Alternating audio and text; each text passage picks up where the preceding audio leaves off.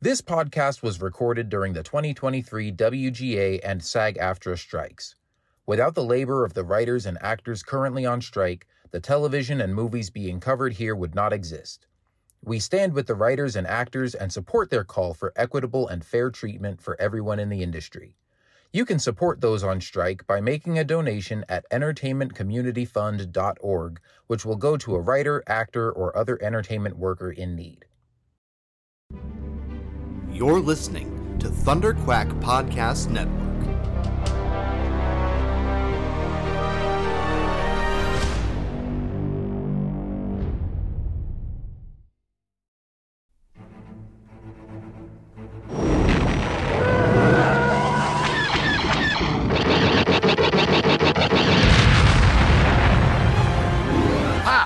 Got him. That should keep the first order off our backs. Nice work, Paul. Tim, are we set to make the jump? Yep. The engines are primed and coordinates for the rendezvous are set. All right, strap in and let's get this intel delivered to the Resistance. Punch it! You're listening to Star Wars, The Saga Continues. Your hosts, Kyle Avery, Tim Gerasi, and Paul Herman, are scouring the HoloNet for news and bringing you all of the latest updates on the future of the Star Wars universe. And the future is bright indeed, so we invite you to join us on this exciting journey as the saga continues. Hey there, Star Wars fans, and welcome back again to Star Wars The Saga Continues, where we're talking about another episode of Ahsoka, episode 7. What was episode 7 called? Dreams and Madness. Dreams and Madness. Just excited to get to talk about another episode of the show. We've also got some new stuff to cover. As always, I'm your host, Kyle, and I'm joined by my co-host, Tim. How's it going, Tim? It's going good, Kyle, but I have to admit, I'm a little bummed that we are now just one episode to go for Ahsoka after this week. It went by so quick, but it's been not only fun just obviously watching the series, but getting to talk about it every week has been a blast. So as excited I am as to talk about this episode tonight, it is kind of sad to think that there's just one more left, because what a ride it's been. Yeah, man, it's been crazy. It's crazy that we've seen this much of the show already and that there's only one episode left. And I'm really excited for the finale and to get to see how things wrap up. And at the same time, I'm kind of bummed that it's going to be over already because I've been really enjoying the ride. But before we jump into the episode, let's talk some news. We've got some good news and some bad news to cover in terms of recent Star Wars stuff and stuff affecting Star Wars shows and all the stuff that we're talking about. First, the good news that I'm sure everybody's probably heard by now is that the writer's strike has come to an end. The writers and the AMPTP were able to come to an agreement on a new contract. Everybody seems happy with it and pleasantly surprised by how much they were able to get of the stuff they were asking for. So that's very good news. Obviously, the SAG-AFTRA strike is still going on. We don't know how much longer that'll be going. They did say that negotiations on that are supposed to reopen next week. So that strike is still going on as of now. And just because that one hasn't been going on as long and it seems like they were still kind of farther apart on a deal and hadn't really had much movement on negotiations, I wouldn't necessarily expect that strike to end this week just because they're going to start negotiations again. So that might still go on a little bit longer, but at the same time, it does kind of seem like we're at this point where both strikes were going on long enough that everybody was kind of getting to the point of like, all right, let's get this thing over with and get Hollywood back to work and get everything moving again. So, exciting news that the writer's strike is over. Exciting news that they're at least going to get back to negotiations again on the actors' strike. So hopefully we'll get this stuff all resolved sooner than later, and we can get back to making these movies and shows that we love to talk about, and finally getting to hear from some of the actors and the people involved that I'm sure are, itching to get to share their excitement for this stuff and talk about these projects. So definitely a win in that regard. Yeah, definitely some good news to get this week, and even better that it was a great deal for the writers and they were getting what they were asking for, and both, compensation and even some protection against the coming AI threat to the creative those in the creative field. So that was great to see. So one down and hopefully just one more to go to get everything kind of back up and running again, which would be nice to see. Yeah, definitely. Yeah, of course, we still have our disclaimer at the beginning of the episode that mentions both the writers and actors strike. I'm probably not going to go ahead and change that and record a new one just for the actors strike. Hopefully they get it done soon enough that it won't make that big of a difference, but you know what's what.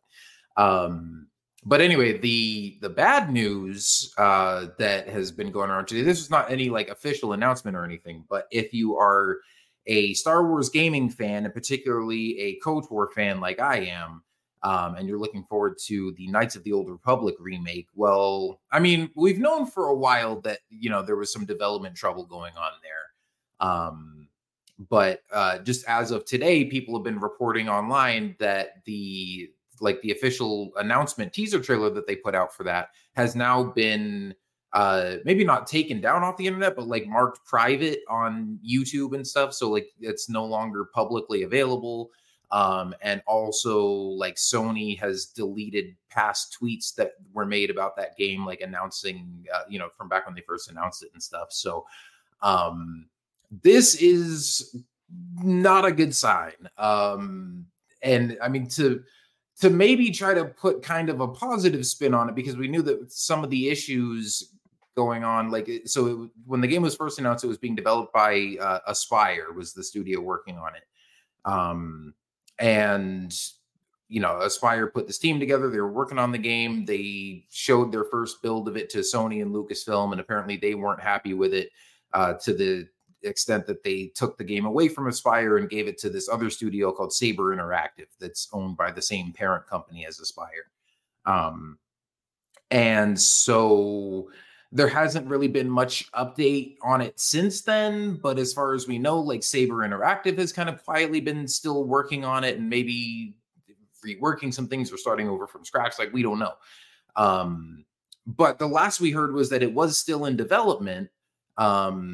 You know, I think a few months ago, there was a stockholder meeting or something for the Embracer Group, which is the parent company, and they mentioned that game was still happening. So, I mean, I think the best case scenario here is that maybe they are making good progress on it. And the reason that they're taking down the old announcements and teaser trailers and stuff is that maybe they're going to sort of relaunch it and re-announce it as this new thing that is now being developed by Saber Interactive, because there was never like an official announcement that studio was now taking over this game. So again, maybe it's going to be kind of like a fresh new announcement of, oh, the revamped, you know, Knights of the Old Republic remake coming from Saber Interactive, or maybe they're making it differently enough that it warranted, you know, its whole new own announcement trailer or something.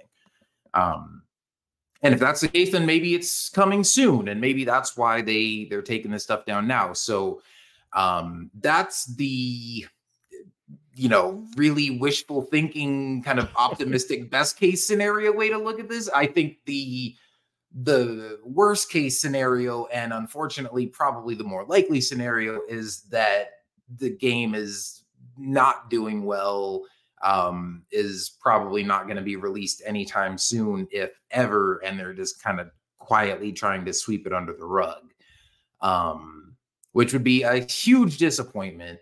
You know, the fact that, you know, KOTOR has been one of everybody's favorite Star Wars games, and frankly, one of the best video games of all time for the past 20 years.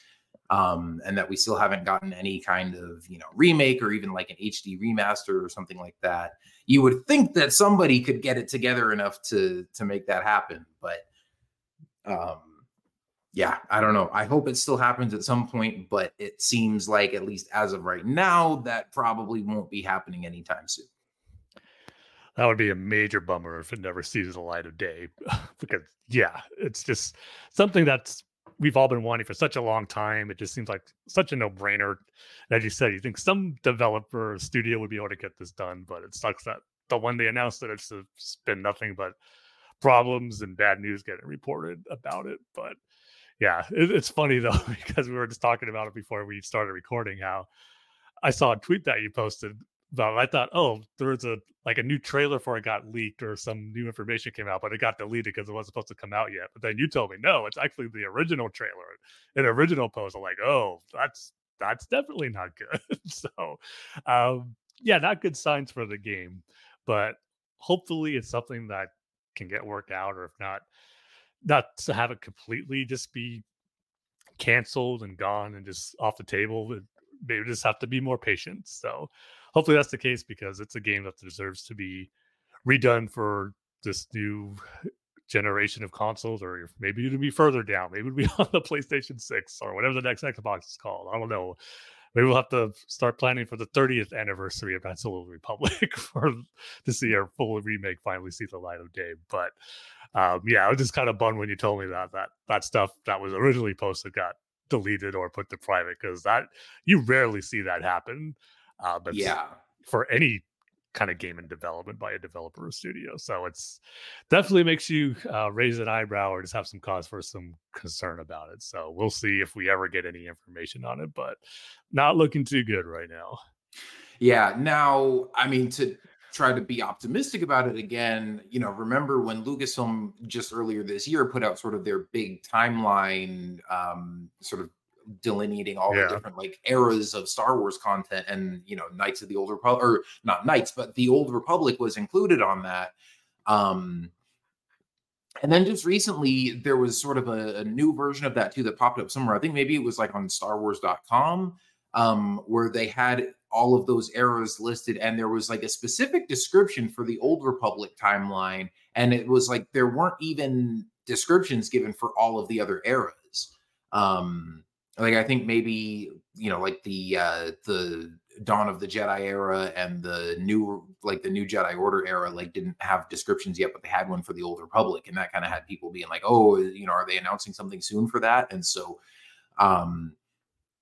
again, I realize this is wishful thinking here, but like maybe that could lend more credence to the idea that maybe they are going to announce something soon, either related to the game, or maybe maybe they're moving away from the game and more towards retelling, some of that's either the original story or just other stories in that era through a movie or a series or something like that. So I think if anything is certain, it's that Lucasfilm realizes the popularity of, the characters and the stories and stuff from that time period, and realizes, how much they could cash in on that and how much fans would love to see that. So I'm sure we'll get some kind of Old Republic content at some point. Again, especially with them going out of their way to include that in their big Star Wars content timeline that they just revealed this year.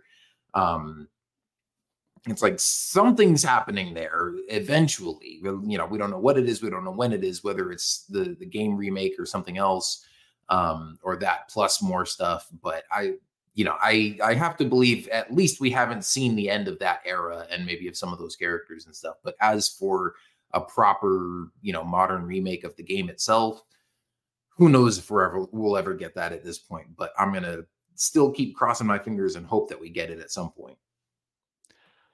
Yeah, I mean, at this point, I'd probably say what's more likely is what you were just talking about. I'm kind of doing stories in that era, whether it is a movie or a TV show, rather than just the game right now. And I don't know, I mean, as much as I would love, as I just said, to have a remake of Knights of the Old Republic, part of me also thinks too, if they wanted to retell the canon version of that story in a movie or TV show, I wouldn't mind that either. That would be really cool to see. But at the same time, just if we don't ever get that remake of the game, that would kind of always be what kind of thing that would bug you a bit as a fan. Just like it was announced and it was supposed to come and it never did. That will always be a disappointment if we ever don't get it. But at the same time, if they want to tell that story again in a different medium, we still got the original game. But so we'll see what happens. But as you said, I think it is definitely clear that they want to tell stories in that era of the Old Republic, and hopefully that a version of that story from the original game gets told down the line in this new canon. Yeah, we can only hope. And like I said, I think it's just safe to assume that we'll get something at some point, but we'll have to wait and see when that is. But I mean, at least we've got some other good Star Wars video game stuff coming in the meantime. You know, we've got Outlaws coming next year. There's, you know, several other games in various stages of development that we've heard about. Cameron Monaghan just recently confirmed that there is a third Star Wars Jedi game in development, which we kind of knew that, you know, they were going to be making a trilogy, and it still has yet to be like officially announced. But to hear it straight from him that, you know, they are working on a third game is cool to hear. Although the guy who is the director, like the project director on the first two games, Stig Asmussen, apparently has left Respawn and is not going to be working on the third game. So I was a little disappointed to hear that, because I you know, I've seen a lot of interviews with him and stuff, and I think, you know, he did a great job leading the team on the first two games. So I hope that's not bad news for the third game. I know they have a lot of other capable creative people on the team that have, you know, done a lot of work on the first two that I'm sure could step up and lead the third one. But I hope that it doesn't end up suffering in his absence. But, you know, we'll see. I'm sure that's still in early stages right now. So it'll probably still be another like 3 or 4 years until we get that game. But I'm obviously very much excited for that. Yeah, it's a bummer that I found out that he left. It just stinks that someone who was such a big creative force in those first two games is going to get a chance to kind of complete the story if it was planned for a trilogy. So that was kind of bummer to hear when we found that out. Yeah. Well, and the thing that has me a little bit worried too, like, I get that video games are a big commitment, and that, you know, working on these first two games was probably a good, you know, 8 years or so of his life. And I can certainly understand the desire to just move on to other creative pursuits and stuff. But at the same time, he seemed really invested in it, and like he really enjoyed, you know, those games, and was passionate about the story and the characters and stuff. And I think he was the one that was, you know, sort of set on like, you know, we want to make this a trilogy and finish out the story with these characters and stuff. And so I hope that there wasn't some sort of issues behind the scenes, whether it be, you know, conflicts with, you know, with executives at EA or with Lucasfilm or within the team or whatever, that maybe drove him away and made him not want to stick around for the third game.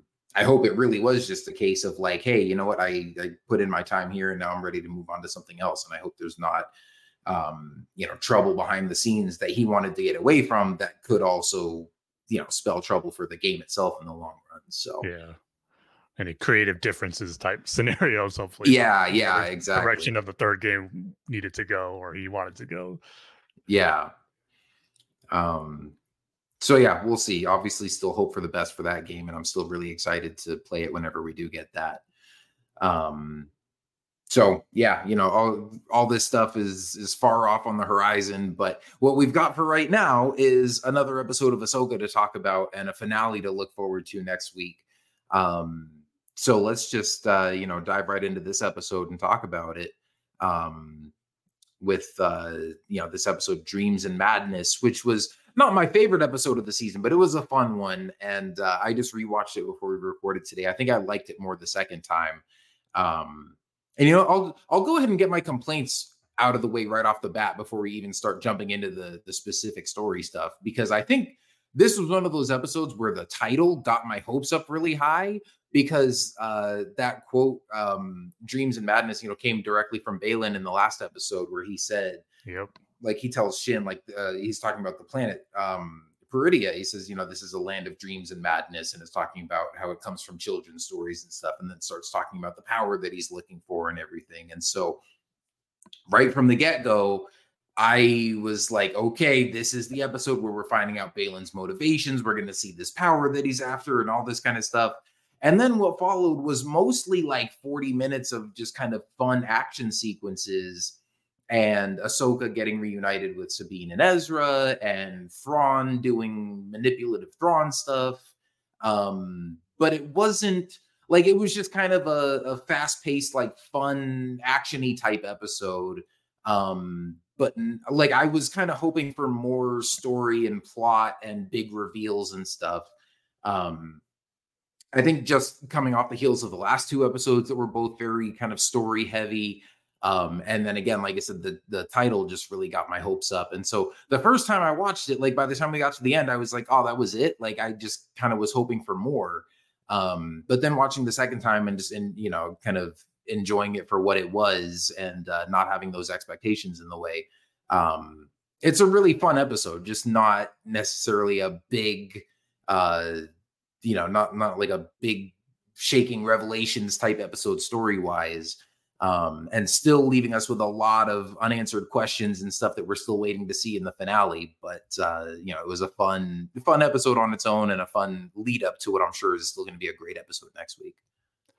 Yeah, I know what you mean, because when I saw that title as well, that got me excited for the exact same reasons. Okay, this is going to be the Balin focused episode where we really learn what he's after and that power he seeks, the beginning, as he put it. But it wasn't to be. I guess Dreams and Madness is just kind of referring to all just everything surrounding the planet that takes place on the planet, since Balin referred to it as such in the previous episode. But I mean, I agree with you. I mean, it's not going to go down as probably the greatest episode of the series, but at the same time, I still think it's a really great episode. It's just almost like the bar has been set so high for this series, especially the last three. I mean, we were just on such a tremendous run right there with the episodes 4, 5, and 6, and this one just was a step below it, but still just so much to enjoy about it, with the action and the character interactions that we got. All of it was just great. So it was light on, like you said, plot driven stuff to move the story forward and get some reveals about some of the big things that they kind of been stringing us along a little bit, and especially with Balin and his goal. So I just think we're just also anxious to find out what it is he's after, and just to learn what that is and what it can mean just for the saga in general. So I think we're just all anxious to really see what that is, and hopefully we're not setting up ourselves for disappointment if whether it is something that isn't quite as big as we're hoping, or if it doesn't get revealed just yet. I think we will find out in the next season, but a part of me is also wondering, is Dave just laying the seeds here for something bigger later on in another story that he's going to tell? I don't know, but we'll find out next week. Because when it ended, it was like, I was thinking at first, like, is the finale going to be one of those things where they got to wrap all this stuff up and there's not going to be enough time to cover everything? But when I thought about it, I was like, you know what? Not really, because the other big thing is just Thrawn trying to get off Peridea into the main galaxy, and they're already establishing that he's really close. And again, I don't know for sure, but I'm just really leaning towards that he's going to be getting off the planet next episode, and into our galaxy. Because I don't know if you've paid attention or noticed this from the very first trailer, where we just saw the back of Thrawn and what's looking out from the ship that he's in. I forget the name of the hyperspace ring, but if you look out in the exterior of it, it does look like it's Cetos that is out there, and the sky color looks that same way Cetos was. And if I remember right, I gotta watch it again, but I noticed that after kind of we got Thrawn's reveal, and I kind of go back and watch some of the trailers just to see everything that we've gotten so far. When I saw that shot again, I noticed that looks more like Cetos than it does Peridea. So that could be something where he gets back into our galaxy, and that's a shot from there when he's looking out. Because I imagine they're going to, once they travel through hyperspace out of Peridea, they're going to go back to Cetos. So I'm like 90% sure he's going to get out of there. But if that's not going to be the main focus of the finale, I'm really hoping then the really crux of it is going to be what Balin's after. And that I was going to speculate too how we talked about this before, where we're not 100% sure that Ahsoka, Ezra, and Sabine are going to get off Peridea.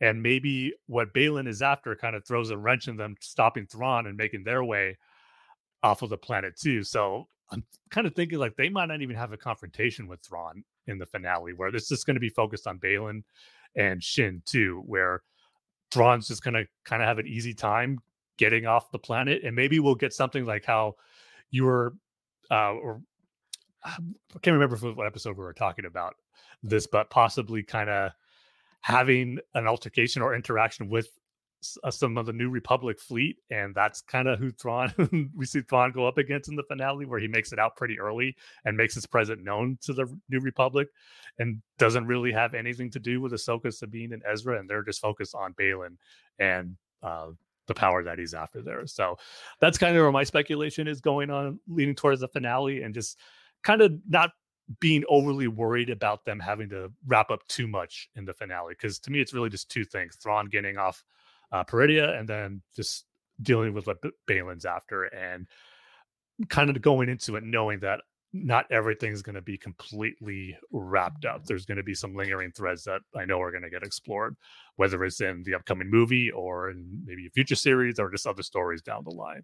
So I'm not worried about it being too rushed at the moment, but at the same time, I couldn't help but think when the episode was over, where it was like, especially with the title, like you mentioned, is that we had this episode to really focus and dive in to what Balin was after, and then maybe the finale would really be the conflict with Thrawn getting off the planet and our heroes trying to get off the planet, and maybe make it all of them making it back to the main galaxy and just kind of dealing with the characters realizing they gotta that Thrawn has returned and how they're going to deal with that, and plus the reunion with everybody, with Ezra, Sabine with meeting back up with Zeb, Hera, and this Chopper, get the whole Ghost crew back together again. We might still get that, but I don't know, just still questions to be answered, of course, in the finale. But at the same time, just like I said last week, all the confidence in the world that Dave Filoni is going to deliver on another finale.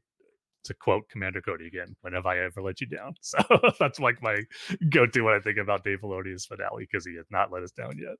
That is true.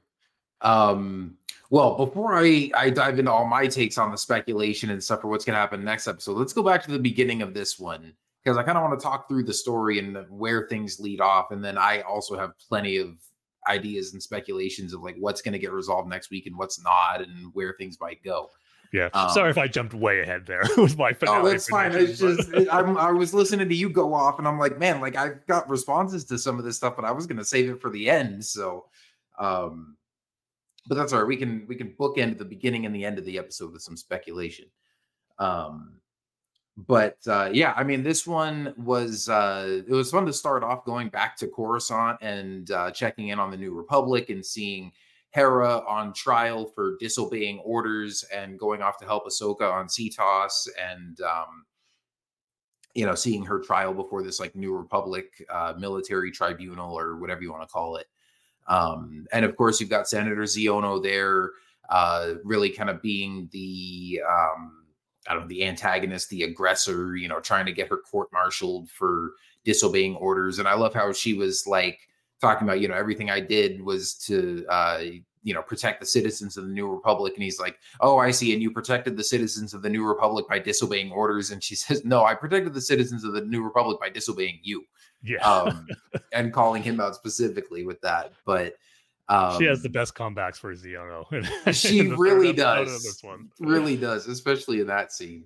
But and then Mon Mothma like trying to be sympathetic to her cause and being like, hey, well, at least we know that like Morgan Elsbeth was up to something, but they really just don't want to believe that sort of the imminent threat of Thrawn's return and the Imperial Remnant and all this stuff is as big of a threat as Hera believes it is. I mean, they even at one point Carson Teva comes in to support her, and he references the conflict on Mandalore with Moff Gideon and is like, hey, this is evidence that the Imperial remnants are still active. But Xiono is like, yeah, but that just reinforces my point that Gideon was just a warlord acting on his own, and there's no cohesion, there's no like unified Imperial front. And Hera's whole thing is like, yeah, but there will be when Thrawn comes back. And it's funny, Tim, you'll appreciate this. I don't know if you got if you had the same thought, but to me, it reminded me very much of the Council, like the Citadel Council in the Mass Effect series. That's a good where call. Denying the threat of the Reapers returning, and even when there is a Reaper, they're like, oh yeah, it was just one. Like we don't need to worry about the rest of them. Like it's still not as big of a deal as you're making it out to be. So, yeah, very much. This council Hera in general, and specifically Xiono being, the typical like politicians that want to try to, not believe this big threat and want to put on this front of peace and sort of make themselves look good by making it look like everything's all good and happy and there's, not this big threat that we need to worry about. But at the same time, you understand people being weary of war after all these years of conflict with the Empire and everything. But like, yeah, Hera is kind of the only one that's seeing the full reality of the situation right now. Yeah, just speaking to your Mass Effect comparison, like I don't see Hera though having to be left with a tough choice as far as letting that council die or not. Like it was a Mass Effect that just kind of appointing your own council at the end. But that is a good comparison though. Now, like you mentioned, that there are a lot of similarities to that. But yeah, it's funny. I just finished replaying the first Mass Effect again too. I'm going all the way through the trilogy again right now, and I very begrudgingly saved the council at the end just because like there's that epic moment in episode 3 where you see the Destiny Ascension, amidst the whole like Allied fleet going to fight the Reapers. But anyway, we could do a whole other podcast on Mass Effect. That we could, yes. But yeah, it was a cool way to open it up. Just get more insight into how the New Republic is operating, even if it's not operating well at this moment. But I mean, part of his thing is like, man, because Zioto's kind of calling Hera's report, fairy tales and children's stories, mentioning space whales, but the New Republic, there were some New Republic ships there that saw the Purgles from themselves too. You think they would have had that on their report too to kind of corroborate with Hera's report as well, but maybe he's just kind of choosing to ignore that because he just really wants to remove Hera's rank just so badly for disobeying him. And he's kind of he's calling Hera out for making this a personal mission, but he kind of seems like he has a personal vendetta against Hera here after she disobeyed his orders. But so it was cool to get that insight to it. But then it was such a special treat to see who came and saved the day for Hera. None other than C-3PO, and that was just a really cool moment to have C-3PO come in on behalf of Leia, obviously. And again, it just sucks that we don't have Carrie Fisher here. If they wanted to use her like they use Mark Hamill in The Mandalorian and use some of the de-aging technology here for that, but just still kind of cool to have that connection with 3PO making an entrance and Mon Mothma recognizing him right away, because even though he's there on the behalf of Princess Leia, you would think C-3PO would have some clout just for himself too, being, the rebellion would have won without C-3PO and R2-D2. So the whole thing wouldn't have gotten started without C-3PO and R2-D2. So it's like, I hope C-3PO just being a droid is recognized like pretty highly amongst some of the higher officials. I know another negative for Zioto, how he just, what does he call him? Some random droid or something to that effect. Yeah, he says, because C-3PO comes in with, a transmission from Leia, sort of clearing Hera's actions. And he's like, we can't admit evidence of this magnitude just from a mere droid or something like that. And then of course, Chopper takes offense to it and beeps angrily. Yeah, that was great. But no, just seeing C-3PO there to kind of save the day, it was just a nice treat for a surprise cameo in this episode as well. Yeah, that was cool. And I had a feeling we were going to see somebody show up during this scene. And I kind of had that feeling even, just before this episode too, like once Ahsoka and the whales left for Peridea and Hera was like, I'm going to have to go back to Coruscant and answer for my actions. And they even mentioned Leia like a couple episodes ago when Carson is like, oh, Senator Organa says she can only cover for us for so long. And so I was like, if we do see, because I wasn't sure that we would even see Hera again in this show, but I was like, if we do, when we go back to Coruscant, I feel like we're going to see somebody there show up to vouch for her since Ahsoka can't, whether that be Leia, whether it be Zeb. I figured there would be some kind of, nice surprise appearance in here. And it was kind of a nice unexpected surprise to have it be C-3PO. But to have him there speaking on behalf of Leia, like you said, it was kind of a nice way to almost have a Leia cameo, like without actually having her there. But for me,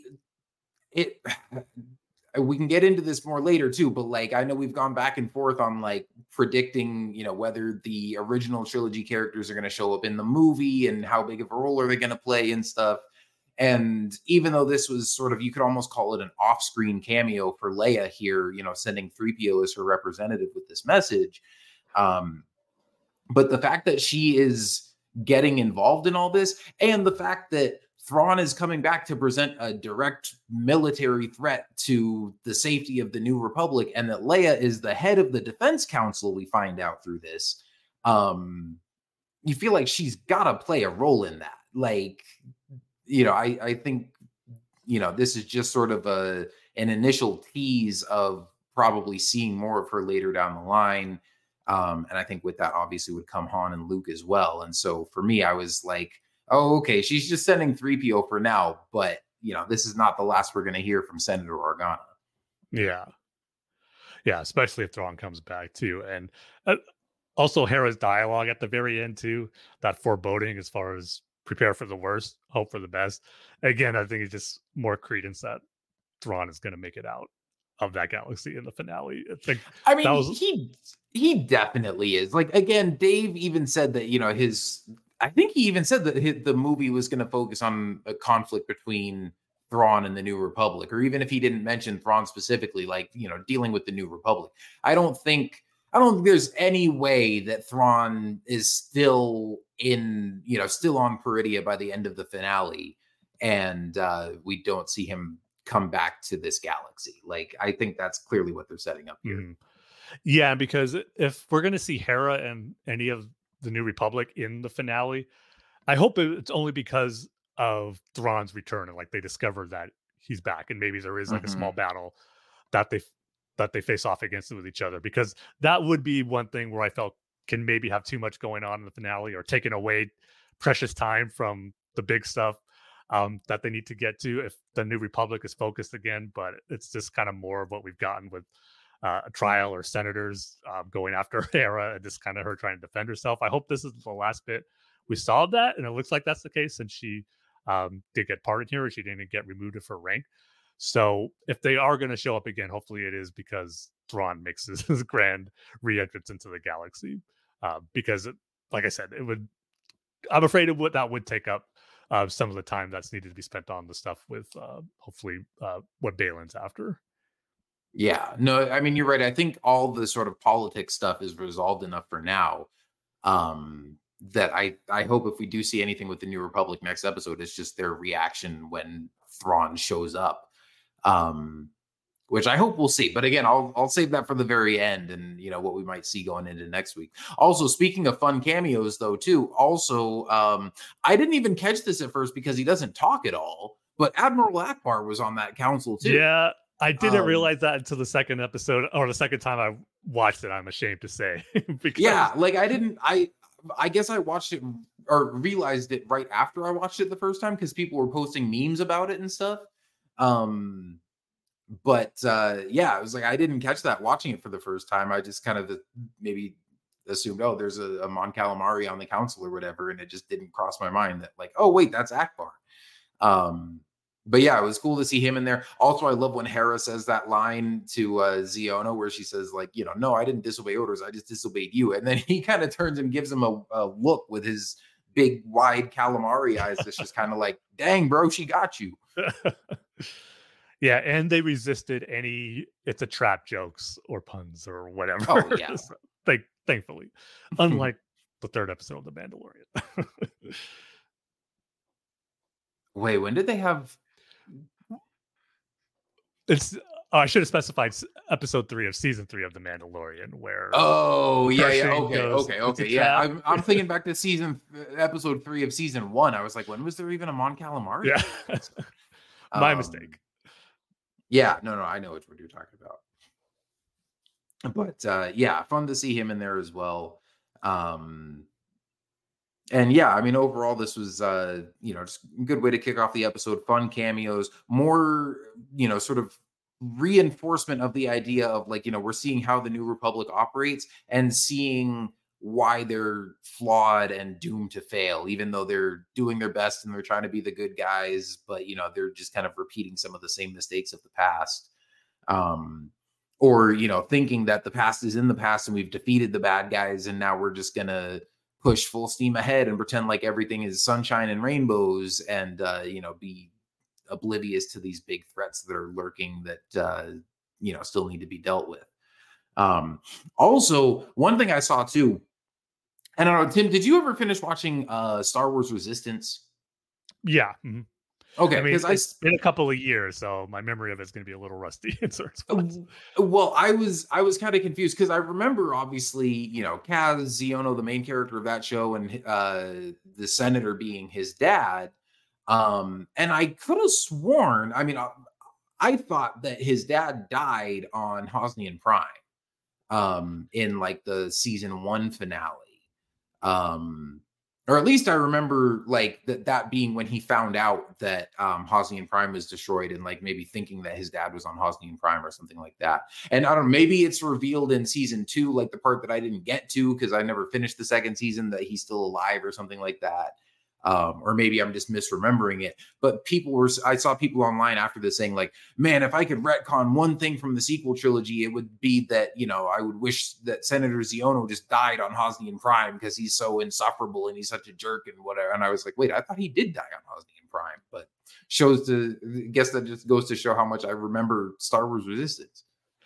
Well, even as someone who did see all of Resistance, I thought the same thing, that he died on Hosnian Prime, because they definitely made you believe that he was on the planet when it blew. Because I remember Kaz's reaction when he found out that Hosnian Prime was destroyed, and he said, like my father was on the planet. That's where we're from.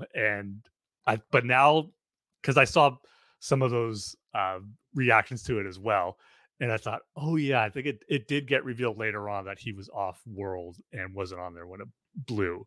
So that does make sense now while I was seeing that, because I was thinking the same thing as you. It was like, well, he kind of deserves what happened to him on Hosnian Prime. But that is no longer the case now that we know that he did survive, actually. But yeah, I totally forgot about that as well. Yeah. Oh, well.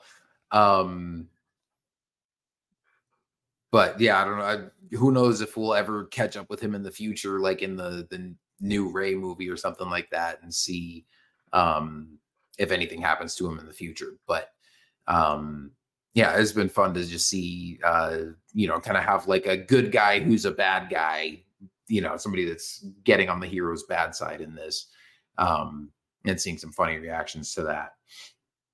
But anyway, so then we go from Coruscant back to Ahsoka and Huyang in the mouth of the Purgle.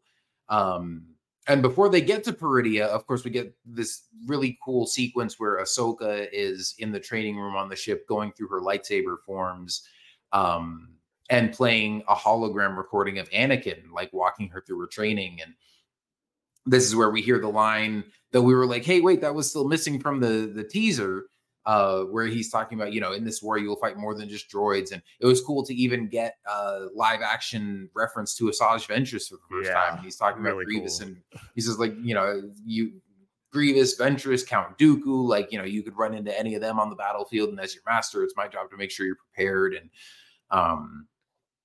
it very much had similar vibes to that episode of Tales of the Jedi, where he's training her and kind of pushing her hard, but doing it, because he cares and wants to make sure that she's prepared for anything. And he said, as your master, like, I won't always be there, and it's my job to, make sure that you're prepared to defend yourself, even if I'm not around to help you. And, something bad could happen, or we could get separated or whatever. So it was just really cool to get a little bit more of Hayden as Anakin, see him in the Clone Wars armor again. I mean, it wasn't as like emotional or impactful as that 5th episode was. I mean, after all that, this just kind of felt like a little bit of extra icing on the cake. But just, cool to get to see that again, and just kind of a nice emotional touch to know that even after fighting him as Vader, that Ahsoka, still kind of reverting to this like emotional comfort of her youth, like still trains to these hologram recordings of Anakin as she knew him. And I love that, Huyang walks in to kind of give her a status update and tell her that they're getting close to Peridia. And she's telling him that, like, Anakin made like 20 or so of these recordings for me back during the Clone Wars, and this was the last one. And she says, like, he was a good master. And the way that she says it, it's almost like she's trying to convince herself, like, again, knowing that he's also turned out to be Darth Vader, and kind of reconciling all these conflicted things about him. Just trying to hold on to the good and remember that, back when he was my master, like, he did do a good job of teaching me and protecting me, and still kind of cherishing that. So that was a very sweet, emotional moment. This was so cool. I mean, to get, like you said, it's great that those lines that we heard in the trailer just wasn't something that they used for the trailer. Like they maybe recorded it and just like, we'll just use it for an upcoming TV spot.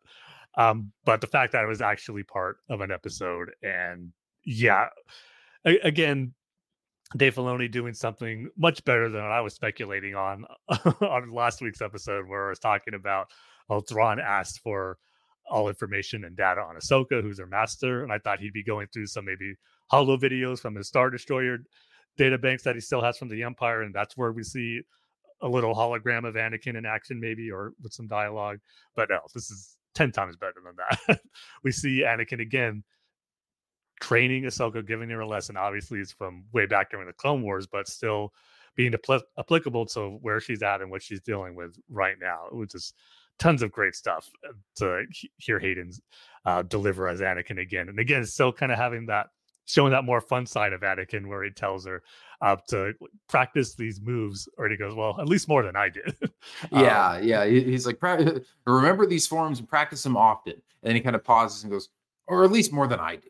Right. Yeah. So good. But what I was thinking is that, well, we know that Ahsoka has watched these videos before, because there was that sequence in Rebels where she was watching one of these training videos with Anakin with the lightsaber, and Ezra walks in and she was telling him about what he was like. But for me, how I took it is that this is the first time she's watching one of these videos since she fought him on Malachor as Vader. I think after that, she probably couldn't bring herself to watch these. But now, after going through what she went through in the World Between Worlds, and kind of having that acceptance and heeding that lesson that Anakin taught her, that like this was her first time revisiting these videos, and like you mentioned at the end, just realizing and accepting that yes, he was a good master still. That's not going to change despite him becoming Darth Vader. He was still a good master. So that's just some great stuff there, and not only getting to see it, but just I think what it means for her character, and again, just showing that growth from where she was at the beginning of the series and what she went through in the World Between Worlds, and now where she's at here, still using the wise knowledge that Anakin left her. And this is so cool of Anakin just to leave 20 of those videos for her. Again, I doubt there's no other Jedi Master that did that for their Padawan in the Order during the Clone Wars. During that, that's what made Anakin great. So yeah, just really cool to get that. It was cool to see, but also just again, just I think does more for the character dynamic between Anakin and Ahsoka during this period, and after what she went through in Episode 5 in Shadow Warrior. Yeah, and I think you're right. That definitely could be the case, and you could read it that way, where like, I mean, she doesn't reference like, oh, how many times she's watched these or how long it's been since she's watched any of them, but you can kind of read into that backstory of knowing like, oh yeah, like the last time she saw him was as Vader, and that maybe after that experience in the World Between Worlds and kind of reconciling with her past and with everything with him, and kind of being able to put it behind her and move forward, that yeah, maybe this was the first time that she went back and trained with one of these holograms again. And I mean, you could also say, again, there's not really any indication one way or the other, but when she says this was the last one, it's like maybe this is the first time she's watched it and she kind of was saving that one. Like she's maybe kind of spaced them out over the years, or maybe she's just run through all of these 20 holograms, however many times. But just the fact that, she said it was the last one, almost seemed to have some kind of added significance to it as well. But yeah, really great stuff with, their dynamic there. And like you said, it's just, I mean, it's crazy to think all the stuff that we've seen these two characters go through, over the past 15 years of seeing their relationship on screen and all the ups and downs, and, from Master and Apprentice to Twilight of the Apprentice. And to have her now be back at a point where, not only does she have fond memories of Anakin and she's trying to remind herself of that, but also to see her, even as a grown adult, like still learning from him and still, like, taking wisdom and guidance from his teachings and stuff is just really cool to see. Yeah, just so well done. I mean, like you mentioned too, everything that we've gotten in Shadow Warrior was just pitch perfect, and couldn't be more satisfied with the return of Anakin in the series. But the fact that we got another moment with him even if it was just via hologram, yeah, just the cherry on top for this great special moment that we got with these two characters. Yeah, definitely. And then of course they get to Peridia. You get this cool moment where like they come out of hyperspace, but like you're not really seeing it. You're still just kind of seeing their perspective from inside the Purgle. And of course, Hu Yang is like, once we get there, like we're still not going to have any idea like if we're in the right system or on the right planet. And Ahsoka seems to be, again, still just very confident and like, hey, we'll go with the flow, we'll figure it out, we'll find the bad guys, and that's where Sabine's going to be. But then they come out of hyperspace and, the Purgle seems like it's kind of rocking and uneasy. And they're like, wait, something's going on. So they fly the ship out of the Purgle's mouth and you see that they've flown right into this minefield. And that after Thrawn last episode said, if a Purgle approaches, destroy it with prejudice. And I was thinking, okay, maybe, they're under fire from the Eye of Sion or whatever. But no, the Imperials have deployed this huge minefield all the way around the planet. And this was just a really cool sequence and just some really cool visual space stuff. Yep. Seeing Ahsoka's shuttle flying alongside a pod of Purgle as they're flying through this minefield and trying to dodge all these explosions. And much to our surprise, we didn't lose any Purgle, so that was nice. Thank goodness. Yes. But they certainly seem to be, I don't know, injured at worst and maybe just highly annoyed and agitated at best. But I love that, the ship is trying to dodge all the mines and the explosions and stuff. And Hu Yang, being the optimistic one for once, is like, oh, well, at least we're getting cover from the Purgle. And then they immediately all start jumping to hyperspace. And Ahsoka's like, you had to say something. But, with Hu Yang usually being the sort of nitpicky, complaining one, him trying to finally like put an optimistic spin on things for once, and then it immediately goes bad. It was just kind of a funny twist, but yeah, I mean, again, nice to see that the Purgle made it out relatively unscathed, and also kind of befitting them as just creatures that are gonna, follow their instincts. They were like, hey, yeah, we'll take you along to this galaxy that you're trying to get to. And as soon as they get there and they're in danger, it's like, all right, bye, we're out. Like, we have no idea where they went or if they'll be back or if we'll ever see them again. I mean, I'm sure they'll come back to Peridia at some point, just because they said it was, an important part of their like migration path. But we'll have to see, what this means for the next episode and how Ahsoka and Sabine and Ezra are going to get back home. Like, I'm not necessarily expecting the Purgle to come back for them. Yeah, this could be the reason why they might be stranded there. Exactly. Yeah. But they got them there at least. And then we got this really cool sequence. And then, of course, they send out fighters to pursue them from the Eye of Sion. And Ahsoka, dives down into the ring around the planet of, just this, it's like the asteroid field chase from The Empire Strikes Back, or the one with Obi-Wan and Jango from Attack of the Clones. But this time it's through an asteroid field of whale bones floating in space. And it was just, again, just a really cool visual sequence and just something new and cool that we haven't seen before. Yeah, I mean, this series is just killing it with space battles. I mean, between this one and the one we got in episode 3, Time to Fly, I mean, it's just some of the most exciting space sequences we've got in Star Wars, and ones that are different too. And that's what Star Wars is at its best, is giving you that excitement, but yet doing it in a totally new way. Like you mentioned with Ahsoka flying off against those fighters in that valley of just the Purgle's bones, it just made for such a unique visual to see. But before that, yeah, it was just really, I mean, I was going to say it was just really cool. Visually, it looked cool, but it wasn't cool for the Purgle. Just those mines exploding on them, and then them trying to make it out and do what they can to avoid them until they eventually go to hyperspace. But it was just made for such an exciting sequence.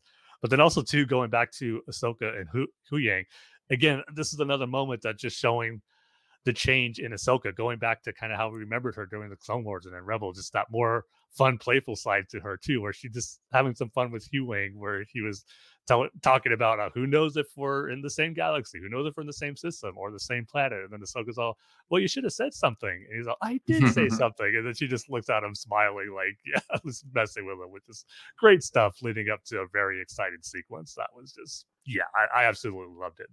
Again, this series is just really doing an outstanding job with the space battles. Yeah, definitely.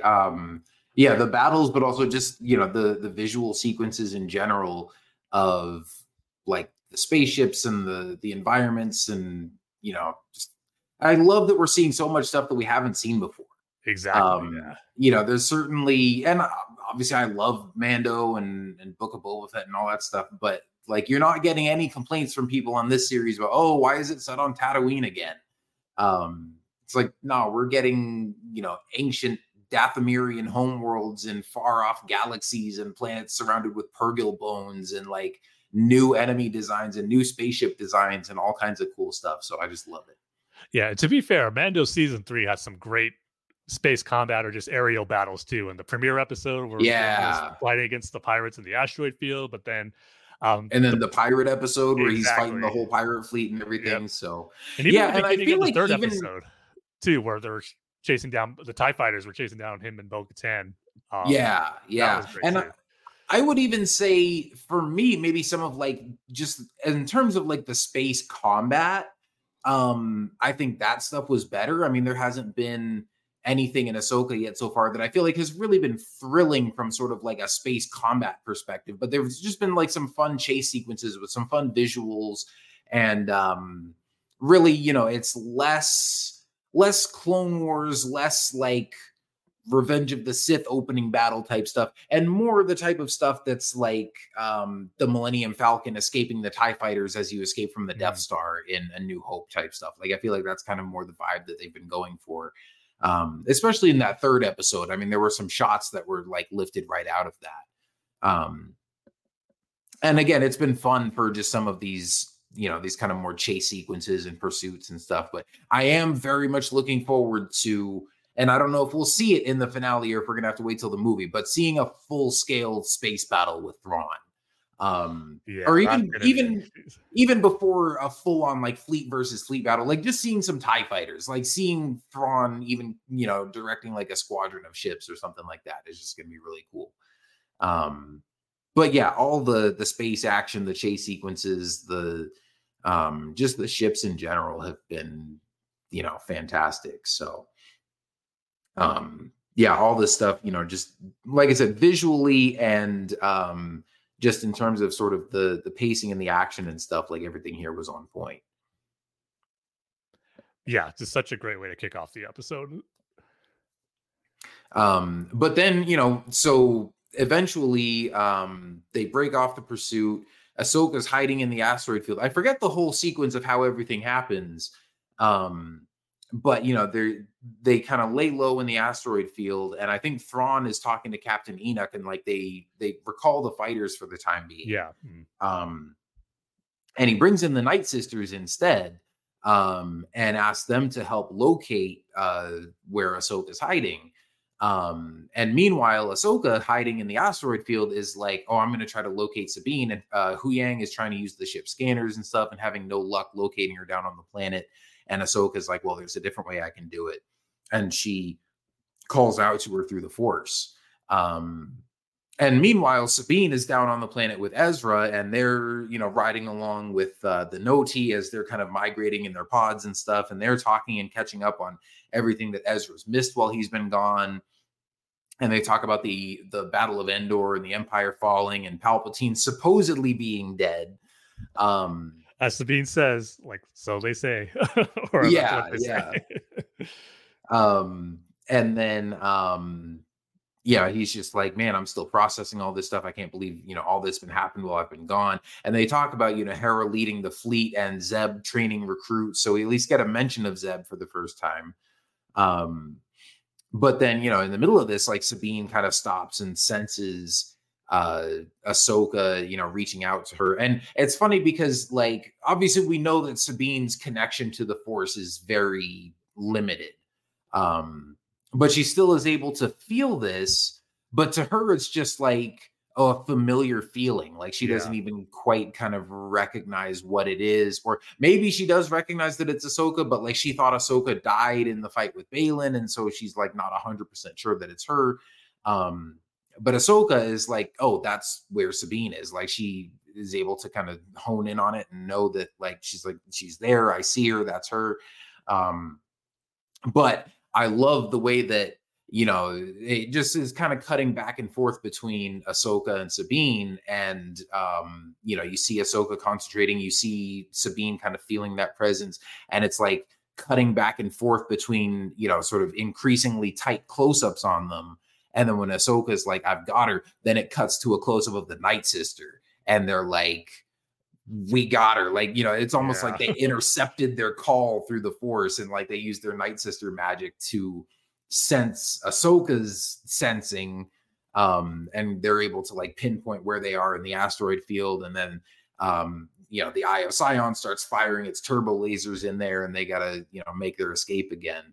But that was a really cool sequence, like just seeing Ahsoka use the Force in that way, which, throughout, especially like video games and in the comics and the books and stuff, like just sort of using the Force and to reach out and sense in that way, is something that we're kind of familiar with, but you rarely see it sort of on screen in that way to like reach out to somebody across such great distances. I guess that's kind of what Leia does with Ben in Rise of Skywalker, and then she dies right afterwards.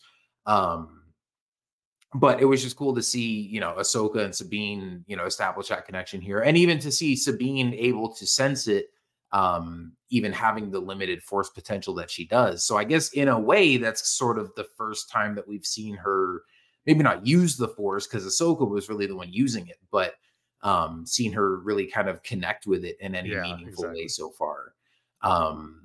But then also like just the way that Thrawn handled that whole situation, and to see the Night Sisters get involved in using their magic to be able to kind of piggyback off of that and pinpoint where Ahsoka was all really cool. And I mean, Thrawn, this entire episode was so on point. Him and Ezra too. And we'll talk about Ezra a little bit later in some of his scenes, but if anything, I think my favorite aspects of this episode were just Ezra and Thrawn being kind of in peak form. Ezra just being his usual kind of lighthearted self, and Thrawn being, we saw him get to be kind of like just menacing in the last episode, and see why he's kind of, this imposing threat and everything. But this episode, to see really him do his tactical maneuvering and the kind of stuff that he's known for, and what makes him such a great villain, the fact that he's thinking 3 steps ahead of everybody else, and willing to pull back and let the heroes think they've won, when really he's just sort of manipulating them on a path that he wants them to go down, so he can be waiting for them at the end of that path. And every time we cut back to him and he was watching stuff play out on his hollow board, and just kind of positioning all the pieces, and his analysis of things was just really cool to see. Yeah, a lot of cool stuff. Again, with Thrawn, just seeing Thrawn be Thrawn here was great to see in live action. And I did like to, something I kind of speculated on the last episode, when he asked to find out about Ahsoka and who her master is. And then when he did see that her master was Anakin, I was wondering like if he'd get this worried or like fearful look to him, but I wouldn't say fearful, but he had a concerned look. Like he definitely had a concerned look. It was like, okay, I kind of have to rethink things here a little bit, because expect the unexpected with her. As he kind of said, like if she's anything like her master, she'll do things like in an unorthodox way, and things you might not expect. So that was great. I just love seeing his reaction to when he heard the name or saw the name Anakin Skywalker. So that was really cool.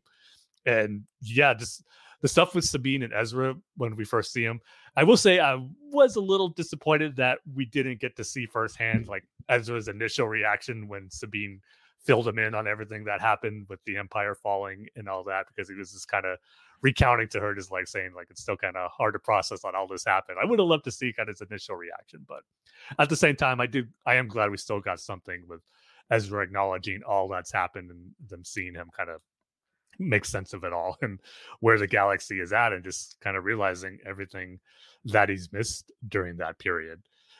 Another great moment too between the two of them was where uh, Sabine was still kind of filling him in and said that, "Oh, Ahsoka took me as her apprentice." And he's all, "Oh, you? Why?" And then she just got this look on his face like, really? You said that? He goes, "I mean, oh yeah, that's great. I mean, it makes sense. I mean, you had a little training when I was first learning." So that was another cool callback to Trial of the Darksaber. Again, another moment where I wish they would have name dropped Kanan there, but still, those of us who watch the Rebels know exactly what he's referring to there. So it's cool to kind of just get taken back to that moment in Rebels when they're talking about that stuff there. So yeah, just great stuff with them too. And then with Ahsoka trying to connect to Sabine with the Force, I thought that was great for all the reasons that you mentioned. And again, just showing that is a way, where Sabine is showing that she does have a connection to the Force that we know all living beings do. And then it's just showing that how strong their bond of her and Ahsoka is, because even Hu Yang is kind of skeptical of that, saying, "Is your bond with Sabine that strong that you think you can do that?" And obviously it was, because Ahsoka was able to get through to her. So there probably is more to their connection than maybe even Sabine realizes at that moment. But it was just, I think, a great moment for her to kind of have that feeling that she's probably never had before with the Force, and not necessarily saying that she heard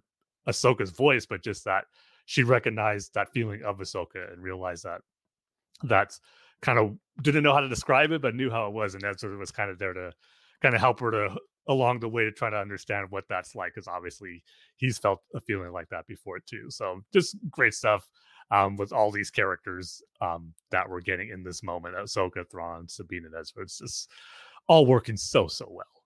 Yeah, and it was cool to see too, sort of the way the Night Sister magic worked with their little orbs that they've got that kind of formed this like energy triangle around the map. And then as soon as they kind of honed in on Ahsoka's connection, like the lines moved inward and, honed right in on that point. I do hope in the finale we get to see some good old fashioned, like, green fiery Night Sister magic. But it was just cool to see it kind of used differently here and see the ways that they're, aiding Thrawn with his stuff. And then, even seeing the Eye of Sion like open fire on them from above the asteroid field ring. I always love, like, it's rare in Star Wars that we get to see like live action, like orbital bombardments with turbo lasers, like coming from capital ships. And that's just like one thing I love seeing, even though this was, I guess that counts as a capital ship. Like, these are definitely turbo laser batteries. Like, those are some big heavy lasers that were just firing down into that debris field. That Ahsoka and Hu Yang then had to dodge as they're flying out, and then the fighters start chasing after them again, and they head down towards the planet. So, just all of that made for a cool sequence. And then, as all of this is going on, then you throw Baylan and Shin in the mix, and they catch up to Sabine and Ezra and the Noti as they're going on their way, and they're up on their howler mounts. And they've got their like little squad of bandits there with them that they've recruited. And as they catch up to them, Shin is kind of like, all right, what's our move or whatever. And Baylan is like, call Thrawn for reinforcements, go kill Sabine and Bridger, and, take your place in Thrawn's coming empire. And, your ambitions are going to lead you down one path and my path lies in a different direction. And so basically just saying like, hey, this is where we part ways. And gives her, some parting words of advice where he says, I forget exactly what he says. He's like, impatience for victory will lead to defeat, or something like that. But I'll be surprised. I'll be honest. This kind of surprised me and caught me off guard. I like the decision to have Baylan and Shin part ways. I mean, I think it kind of makes sense given some of the conversations they've had in the past, and the fact that Shin doesn't really seem to fully be on board with or even fully understand Baylan's plan.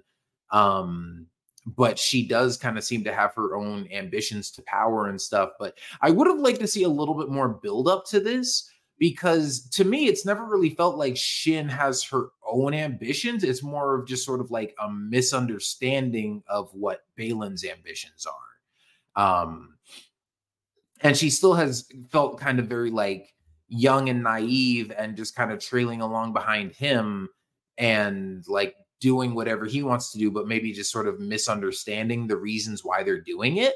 Again, it's like, oh, so we're working with these guys to help bring Thrawn back, and he's going to start a war and sort of bring the Empire back, and like that's going to create power for us, or like that it's going to be our turn to finally be on top, and that's going to bring us into power. And he's like, no, that's not why we're doing this. Like our power is elsewhere.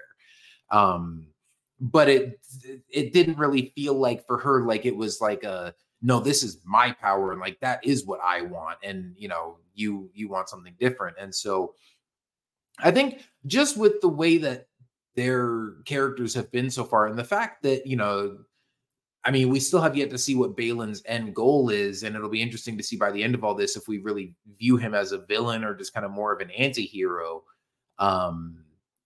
But I think just because they're not sort of true evil villains, like it makes sense for them to maybe sort of part amicably like this without having like a big explosive fight or Shin trying to stab him in the back or something like that. But at the same time, I still just would have liked to maybe see a little bit more character development up to that point, especially maybe see a little bit more building of Shin's ambitions on her own and kind of let her develop more as a character kind of outside of Balin's shadow. And maybe that's why they're doing this, but I think it would have been nice to see a little bit of that in her while she was still with him to kind of give more of a justification for that split.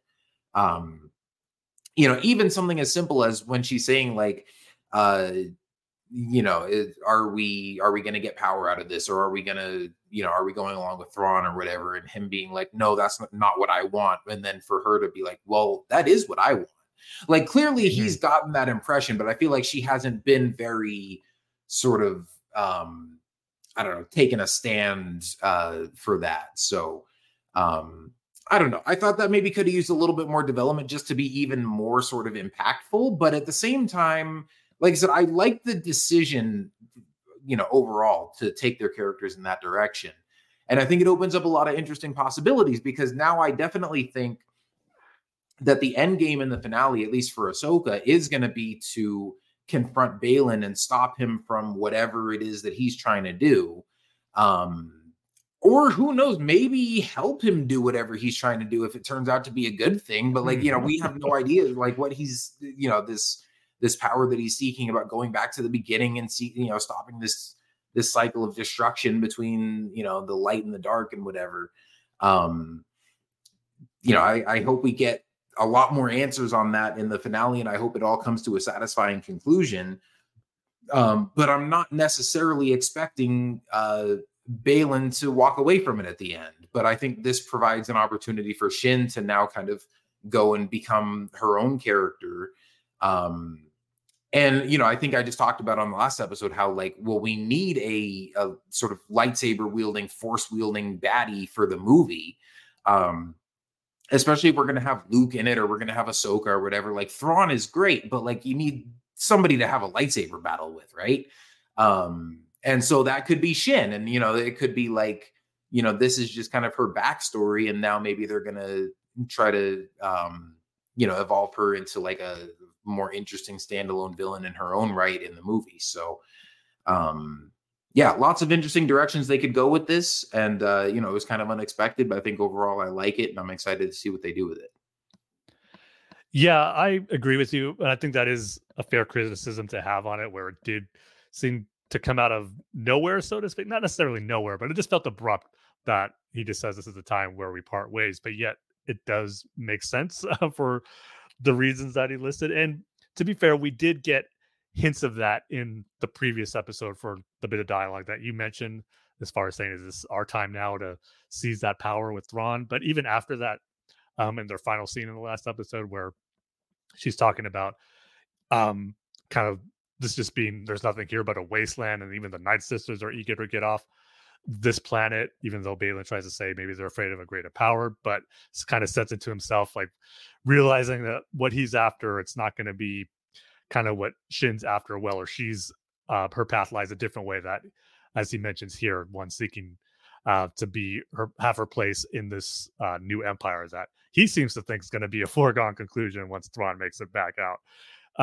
So yeah, is some precedent for why he does come to this decision and has them part ways here. But at the same time, I agree with you where maybe just a little more could have been expanded with that. Like you said, just have maybe Shin say something about how for herself, how she's really kind of craving this kind of power or to be included in this new empire that Thrawn is going to bring. But but it does set up for some interesting things because I was speculating last week how maybe she was the key to what Baylan was after. Maybe he kind of needed to use her as like a vessel or a sacrifice or something to gain that power, or it needed a master and an apprentice type of relationship. But apparently that doesn't seem to be the case. And he was just kind of, we still don't know the full reason why he was training her or took her as an apprentice, but obviously it was just kind of something that he saw in her that he think he can, as he said, bring out something greater.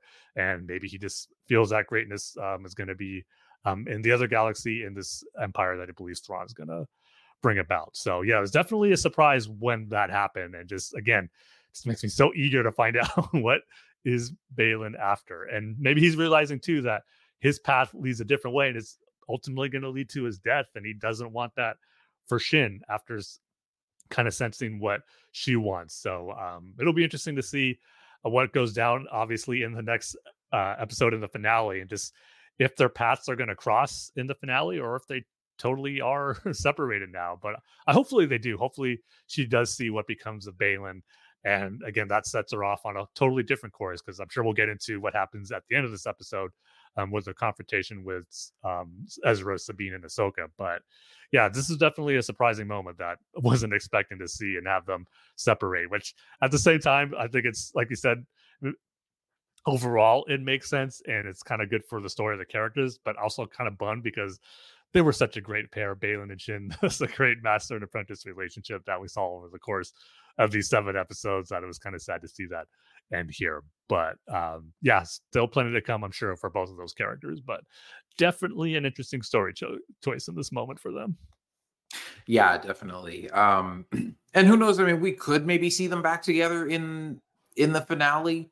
Because also, I mean, Shin doesn't even really talk much through this episode. The one thing that just is kind of weird to me, like, I can definitely see where Baylan, based on their previous conversations and just like the questions that she asks, that he would maybe get the impression that, oh, she's not fully on board, or she has ambitions that are going to take her in a different path, or even just, you know, the way that any like parent or mentor or teacher figure, you know, might be able to kind of just know you as a person and kind of get a sense of the direction that you're headed. Maybe, you know, in a way that they maybe know you better than you know yourself or something. Mm-hmm. So it seemed like this is kind of him doing what he thinks is best for her. I just feel like even though she kind of was questioning his plan and stuff, it just felt like it kind of left me wondering, like, is this what Shin wants? You know, at the same time, she didn't really have a problem with it either. She was kind of eager to go face off against Ezra and Sabine. Yeah, because she does then, you know, call Thrawn's reinforcements and go after them and stuff. But again, I was like, is she doing that because that's what she wants, or is she doing it just because she, you know, follows Baylan's orders? So I would like to see a little bit more sort of assertiveness from her and sort of what her own goals and desires as a character are. And maybe we'll see some of that in the finale, or again, maybe she just needs time on her own to kind of figure that out. And she's been living in Baylan's shadow for so long, and, you know, maybe he's just kind of releasing her from that and wants her to go sort of be her own person.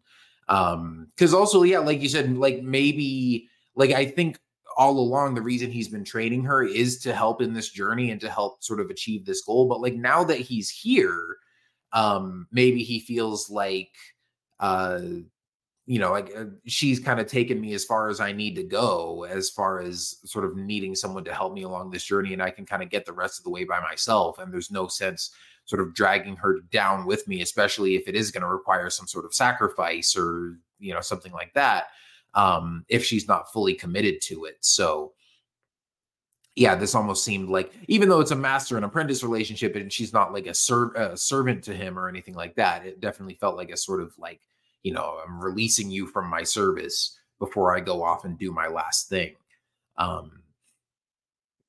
kind of had that gist to it. But yeah, I don't know. We'll see how it all ends up in the finale. But like you said, I mean, they're a great, sort of dynamic duo, and it would be great to see more of them together. But I think there also is room for them to, sort of evolve on different interesting paths on their own as well. Yeah, without question. And so then, Shin and the band of marauders, ride down and go after Sabine and Ezra and the Noti, and you get this fun sort of Western style chase sequence. It was funny, as I was watching it with my friends, we were also pointing out how it was kind of very reminiscent of another Lord of the Rings moment with the wargs as they're approaching Helm's Deep. But also definitely had the feel of like an old Western, sort of stagecoach chase with, the wagons and the horses and stuff. And just, again, another fun chase sequence, some fun, blaster action, and the Noti using, slingshots and rocks and stuff to try to take these guys out. I wonder where they learned to use the slingshot from. Exactly. It's like, they've been hanging out with somebody who we know is very familiar with something like that. And then eventually, Ezra has them kind of circle the wagons and take up a defensive formation, and he and Sabine prepare to, defend everybody. And Sabine tries to give him his lightsaber back, and he's like, no, I don't want it. You keep it. He's like, I don't need it. The Force is my ally. Like, I gave it to you. It's yours now. And just being very like cavalier about the whole thing. And it's funny because I've seen so many jokes about, it being like Luke from The Last Jedi, like tossing the lightsaber over the shoulder. But at the same time, it was like a complete opposite type moment, because it's like in the heat of battle, it's kind of this tense moment, but at the same time, like it's not staged like this big dramatic thing where it's like you're taking up the lightsaber again and kind of reclaiming your mantle. It was just, again, Ezra very casually being like, oh yeah, I don't need that. I've got the Force. I'm good. Like, you keep the lightsaber. And I'm interested to see, like, is he going to take it back at some point? Is he going to get another one? Is he, is this maybe sort of the evolution of his character, that he's maybe going to become more of a pacifist Jedi who's like, I don't need a weapon and I'm going to try to just live peacefully. But like when I do need to defend myself, like I'm just good with the Force. So yeah, I don't know. It'll be interesting to see what they do with that going forward. And if we ever do see him take up a lightsaber again, because I was kind of looking forward to that. It's been fun to see Sabine use it and get to see that, like, even though she doesn't really have Force abilities, see that she's still competent with a lightsaber just because of her, learning to train with it with Kanan and Ahsoka, and her background as a Mandalorian with weapons training and stuff. But it would be fun to get to see that in the hands of a full-fledged Jedi again, and somebody that does have the Force. But it was also fun to get this little action sequence here with Ezra, fighting these guys off and just using punches and kicks and Force pushes and dodging them, and being very I guess, as Yoda would say, a Jedi using the Force for knowledge and defense and not for attack. Which, I mean, still defend yourself with a lightsaber, but like it was cool to see that. Like, we've never seen a Jedi be like, no, I'm gonna, I don't need a lightsaber. I'm just gonna use the Force to defend myself here. So again, just different take on a Jedi action sequence that we hadn't really seen before. Meanwhile, you get Sabine running around with the lightsaber and the blaster and taking guys out. Putting that Beskar armor to good use too. She was taking a lot of hits, but obviously, shrugging them off and kept going. So, and it was, it was fun just to get to see the two of them in action together and reunited after all this time. Seeing something we haven't seen since Rebels. So, another little fun skirmish here. Yeah, I love this. It was just something really fun and just a really cool action sequence. To see both of them in action together was just really cool. And like you said, I love that moment where Sabine was trying to hand him the lightsaber and he would have taken it like, no, it's yours now. And I just loved his dialogue where he just goes, the Force is my ally. That's all I need. We just argue back to probably my favorite line of dialogue from The Empire Strikes Back, where Yoda says, for my ally is the Force, and a powerful ally it is. And it really is, as it was showing his display and using it. Again, it's still with these bandits and some stormtroopers, but still putting it to good use. And just made for a visually cool action sequence with just him using the Force to push away some enemies, to even some ways more in the sound design, where it was like some of the hits he was landing had a little thump to it in certain instances where you felt the force having its impact there.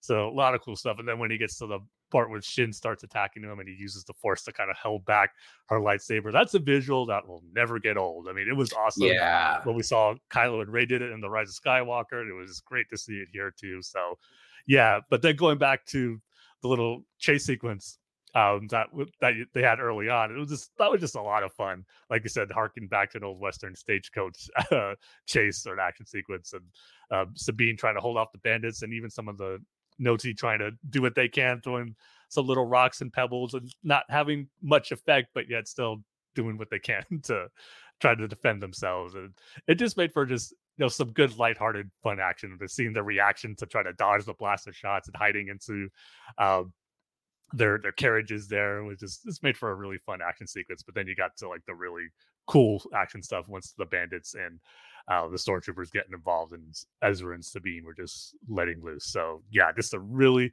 fun / cool action sequence all the way around right here in this moment. Yeah. Which then, like you said, got even cooler once Shin showed up, and she gets her lightsaber out, starts attacking Ezra, and he's again just dodging using the force. Has that really cool moment where he just uses the force to hold the saber right there, and you can see the energy kind of like warping and coming off of it. And it was really cool because, I mean, like you said, we saw that in Rise of Skywalker where Rey and Kylo both kind of do that to each other in their fight on, gosh, I can't even remember that, like Kefbir, yeah, the planet where the Death Star wreckage was. But you see, the lightsaber kind of gets frozen and you see kind of that whole wave of energy coming off the back of it. But in this case, it was almost like the energy was just distorted, like in two specific spots, almost as if you could see like where his hands would be holding it if he had his hands on it. But it was just where he was using the force on it. It was just a really cool effect and cool visual. Yeah, so cool that was the GIF I decided to use about recording an episode tonight. So oh, nice. I haven't even looked at that yet. It just looks cool looking at it right now. But then, yeah, he's able to obviously hold her long enough for Sabine to come and join the fight. And, she starts attacking her with the lightsaber. But then, before they can defeat her, I think they're trying to get her to be like, oh, surrender. We've got you surrounded or got you outnumbered. And then you hear the Imperial gunships coming with Thrawn's reinforcements, which that was also just cool to see those things in live action for the first time. Which I think we first saw those in Clone Wars as like the Coruscant like police gunships. And then in Rebels, they started just using them as like the Imperial gunships. And we've seen them in like the Jedi Fallen Order and Jedi Survivor games. Did we see them though in episode 4 of The Mandalorian season 3 with Keller and Beck rescuing Grogu? Did the clones come out on there? No, because those are still in Republic gunships. That's true. Yeah, those are still in the LAATs. Okay. Ship model numbers and stuff like that are not my expertise in Star Wars, I will admit. Not besides the basics, the classics. Yeah. I definitely know more of that stuff than some people, but there are also people out there that know even more specifics than I do. But I know my Republic gunships, that's for sure. But yeah, so seeing these Imperial ones on screen was really cool. And of course, they come and drop off like 2 squads of the stormtroopers or the night troopers, I guess, as they're called, with the, the gold plating and the Night Sister bandaging and all that stuff. But it doesn't matter how cool they look. They're still just as bad of shots as they were back in our galaxy. Yeah. And we were kind of speculating too if they would be undead stormtroopers or zombie stormtroopers, but from all indications that they were just regular stormtroopers who haven't seen action in a very long time, probably. Yeah. And then, so suddenly Shin and the stormtroopers have them outnumbered.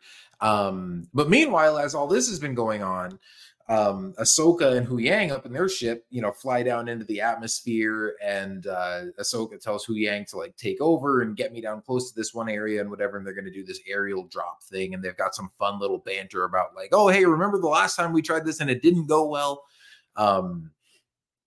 But he drops Ahsoka off. She flies out of the air, comes, tumbling down on the ground, and comes face to face with Balin.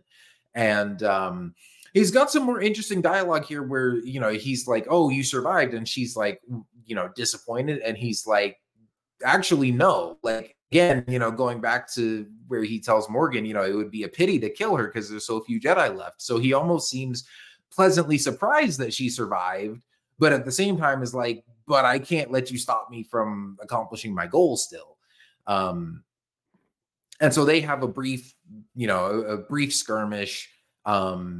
I'm sure it won't be the last, because it certainly was not sort of like the climactic rematch that we were hoping for, seeing Ahsoka and Balin go at it again. I mean, she's got the all white outfit. She's, finally using the 2 lightsabers this time now. So I was kind of hoping for a bit more of a cool fight, but at the same time, like I said, it was clearly like not the intention that this be sort of the climactic confrontation. But what's so cool about it too is that we're seeing Ahsoka use the form that she was practicing at the beginning, that in the Anakin hologram video. And I just loved how unique and different that fighting style was and that form was. It was just really cool to see, just like her getting ready to her stance before the fight actually began, but actually during the fight too. Just some great looking, more great choreography that just looked great to see play out between Ahsoka and Balin in this fight. Now, it was like a very short but very sweet fight. Yeah, definitely. There was definitely still some cool stuff in there. Just, I'm still itching to see more of it. And see kind of their, like, I want Ahsoka and Balin to have their duel of the fates moment. But fun little duel there. And then, they kind of get to a stalemate, and Balin's like, "Oh, you can't defeat me." And Ahsoka's like, "Well, I don't have to." And Hu Yang flies overhead and, drops these like flares or rockets or whatever that kick up a bunch of dirt and explosions, and she's able to get away. She steals Balin's mount and rides off towards the battle to help Sabine and Ezra. And so, we go back to them, and again, the tables are turned now. They're surrounded. And Ezra, pulling his classic Ezra moves, is so kind of trying to stall for time. And he's like, "Oh, wait, we surrender. And like, don't you want to take us as prisoners?" And he's being very like big and exaggerated. And it's funny too, because how I talked about last episode on just sort of the look of Ezra and having like the blue eyes and stuff, and how it like took me a while to get used to at first, and looked, just, I guess not weird, but just a little bit off-putting or whatever. But in some scenes in this episode where his eyes got real big, either out of surprise or him just being kind of very like expressive, I was like, "Oh my gosh, that's Ezra right out of the cartoon." Like, something about the big blue eyes, I was like, that's Rebels Ezra. And I almost like, it makes sense that, with him having been in this exile for 10 years, that he's going to have, long shaggy hair and the beard and stuff. But it's like, I almost want to see him with a buzz cut and clean shaven, just because I'm like, I bet it's going to look just like Ezra right out of season 3. Well, Shin did provide a little bit of the buzz cut. A little bit. Yeah, that was funny. And I guess we did see him in that old school Rebels look in the hologram in the first episode, but we didn't get that much of a good look at him. Yeah. I'm just, whether we see more of him in the movie or a second season or whatever, like, I wonder if this is going to be his sort of new default look going forward, or like once they get back to our galaxy, is he going to, get a haircut and like some new Jedi robes or whatever. But a little, just fun moment of Ezra being Ezra there. But of course, Shin doesn't buy it, and she orders the troopers to open fire. And right before they do, Ahsoka comes riding right through the middle, and she does a big force push and knocks a bunch of the troopers over. And then, just kind of chaos erupts, and, they start fighting back with Ahsoka on their side now. And it was just cool to see the 3 of them reunited finally after, having been on this whole journey trying to find Ezra for this whole series. Now getting to see Ahsoka, Sabine, and Ezra just take out stormtroopers together was really fun. Yeah, it was great. And you said at that moment where Ezra was trying to stall, it was just pitch perfect. It was like Ezra we all remember from Rebels, and him just kind of doing the same stick that he did tried in so many episodes at Rebels. So it was just great to see in live action. And again, just the casting of these characters has just been great for every single one of them, in my opinion. And same thing with Ezra here. So it was just fantastic to see that his characterization on display here in live action. It was just so good. And then, as you said, that moment where Ahsoka comes, we just get some more cool action with them taking out the stormtroopers and Ahsoka fighting Shin without a lightsaber as well. I mean, that can't be too good for Shin's confidence, where she had to battle two character force users right here who weren't even using their lightsabers to take her on. But of course, with Ahsoka, with the experience she had, she could easily take out or stand against her own against Shin without using her lightsabers. But it's still made for some great action sequences between those characters. So yeah, just another great way to continue the action that started off with that little chase sequence at the beginning here, and it's leading to this moment here. Just great all the way around. Although I did think it was funny that at first Ezra was like, I don't need my lightsaber, the Force is my ally. And then as soon as the stormtroopers show up, the first thing he does is take one of their blasters and just start shooting all the other stormtroopers. Fair, yeah. But I guess there were more stormtroopers than there were of the Marauders. So, at some point, I guess when you're outnumbered, you got to do what you got to do. But it was, it was fun nonetheless. It definitely was, it was just like stuff you'd see him do back in the Rebels days. And so, yeah, just, fun action there. Of course, the standoff between Ahsoka and Shin, where, like you said, she doesn't even get her lightsabers out and really engage. She's just kind of deflecting.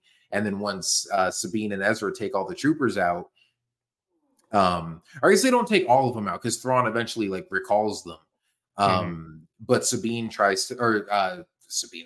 tries to get Shin to join them. She's like, lay down your weapons, come with us, we can help you. And you see Shin legitimately seems like she's considering it for a moment.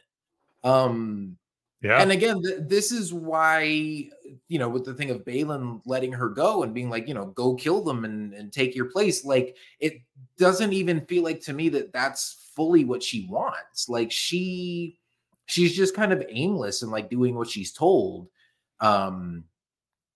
And I think, the idea of, especially now being on her own without her master, having someone else who's experienced with the Force and, can offer her a different path, saying, hey, come with us, we can help you, we're willing to take you in, is maybe enticing to her. And she's, kind of weighing her options and then, just runs off and presumably goes back to Thrawn, because again, Baylan says, tells her, hey, go with Thrawn and take your place in his empire and stuff. But we don't really see where she rides off to on that mountain. We don't see her back with Thrawn by the end of the episode. So I think there's a chance that maybe she runs back to join up with Baylan again instead. That's kind of where I'm leaning right now. Yeah, and so I wouldn't be surprised to see that. But like I said, she also maybe could just follow the gunships and ride back to the fortress and join up with Thrawn and everything.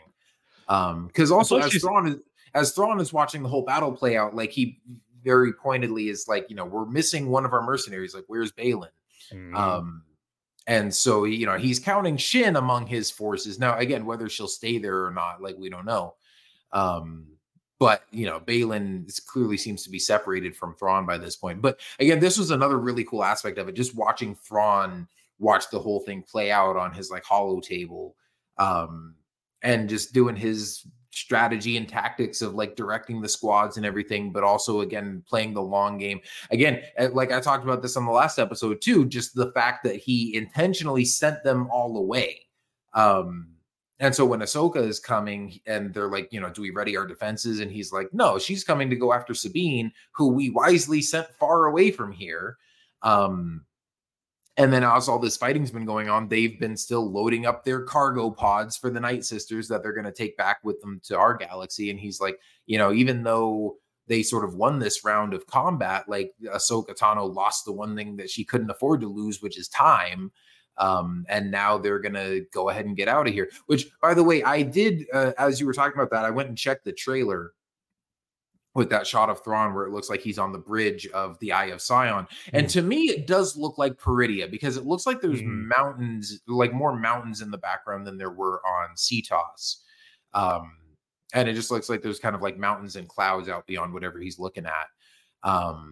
But regardless, I think he's probably going to be on the bridge as they're docking it with the Chimera, and then they're going to take it, like he's getting back to our galaxy for sure in the next episode.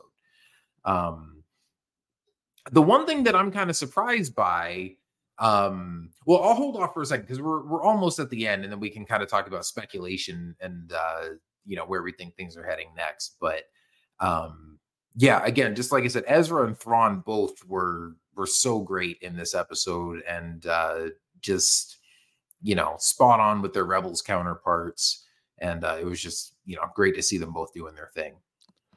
Yep, seamless transition for both to live animation to live action. But yeah, go back to Shin real quick as far as the moment where Ahsoka, or a little bit before that, where Ahsoka offers to help.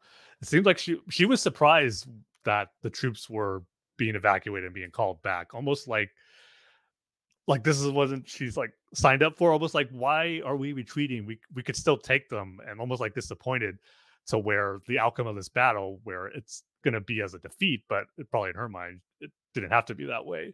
And that kind of leads me to believe that when she's running off, she's maybe going to go back to Baylan, not necessarily to Thrawn not being happy with the outcome, and that the troops had to retreat and thus losing the battle. Maybe she's going to try to go join up with Baylan to for whatever reason, maybe just to kind of go back to that comfort zone, or just kind of maybe realizing her place in Thrawn's empire, not what she's thought it was going to be. So that's kind of where I'm leaning towards her going back to Baylan rather than Thrawn when she's running away there, especially kind of with that temptation of being offered help from another Jedi or Force user in that scenario. And just kind of, like you said, she didn't really necessarily reject it right away. She almost looked like she was contemplating a bit. She stood there for a few seconds thinking, and just like maybe the thought, it just kind of scared her off, and just not to have maybe another master other than Baylan was something that she just couldn't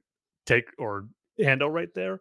And just kind of want to, like I said, go back maybe to that comfort zone of having Baylan as her master, and maybe he won't accept her back, knowing that their paths lie separately, and this is only something that he does. So we'll see if that is where she goes. Like, I'm kind of hoping that is, because that again would just make for some more interesting interactions between the two characters, how he would react to her coming back after losing that battle, and maybe just kind of wanted to join up with him, and maybe she tells them about being offered to join up with Ahsoka, but chooses rather to stay with him, but he's not going to accept that. So just a lot of different possibilities of where that can go if she ends up running back to Baylan in that sequence. So, but we'll see. But again, just more stuff to be anxiously waiting to see the outcome of once we get to the finale next week.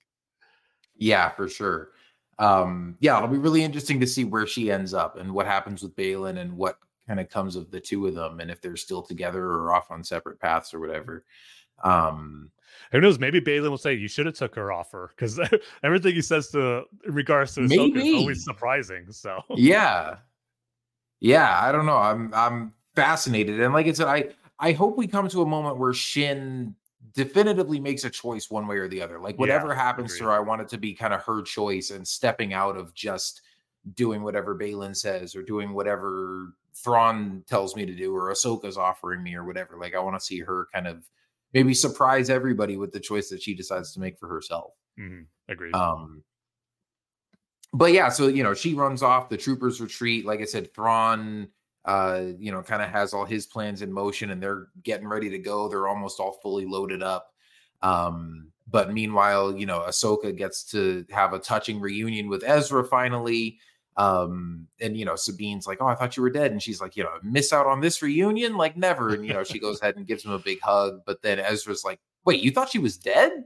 And so that is, a lingering bit of tension here. Like, they're gonna have to reconcile with the fact that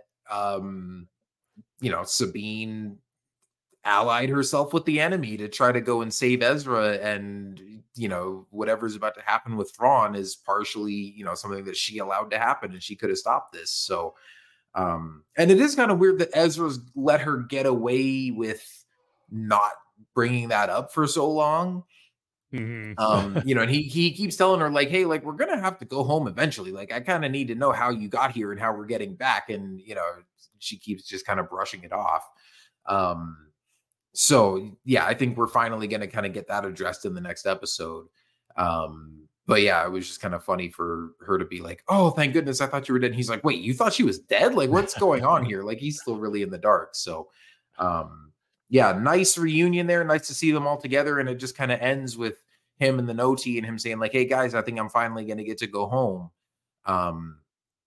But yeah, still a lot of lingering questions about how are they going to get back home and how is he going to feel once he finds out how Sabine got there in the first place. And you know, it'll be interesting to see how that all gets wrapped up. So I'm sure a very interesting conversation is going to be taking place on Ahsoka's ship between the three of them when the finale episode gets going, because I imagine that's where they're going to be talking about all this stuff. But yeah, like you said, just such a great moment seeing the three of them like kind of really get reunited once the battle is over, and Ahsoka giving and Ezra having that embrace, and just a great line by Ahsoka to say, "To miss this reunion," it was just awesome. And again, going back to that point of Ahsoka growing as a character or just becoming out of that that state of mind that she was in at the beginning of this series, to where at the beginning you would expect her to really be upset with Sabine, just kind of having that same attitude she had in the first two,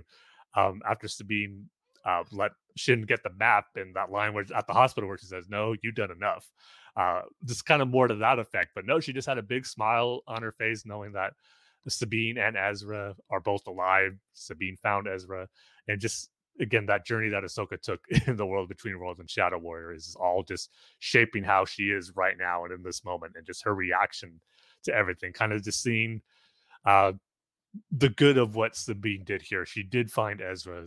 He is alive. They are reunited. Yes, they still have to face that problem of Thrawn trying to get out of this planet and back into the galaxy. But for right now, they did accomplish what they were set off to do, at least one aspect of that, what Sabine was really focused on doing, which was finding Ezra, and they did that. And Ahsoka was definitely happy to see both of them during that moment. So I just thought that was just really great, and just more of showing just the character that Ahsoka has become once again after what she went through in the world between worlds, being taught that final lesson by Anakin. It still just gives me chill thinking about that. Anakin taught her one more lesson, and we're seeing the fruits of that lesson that he taught her in this episode. So good. Yeah, and that's why this entire show has been some of the best Star Wars we've gotten in a long time. Here. Yeah, it's great stuff, man.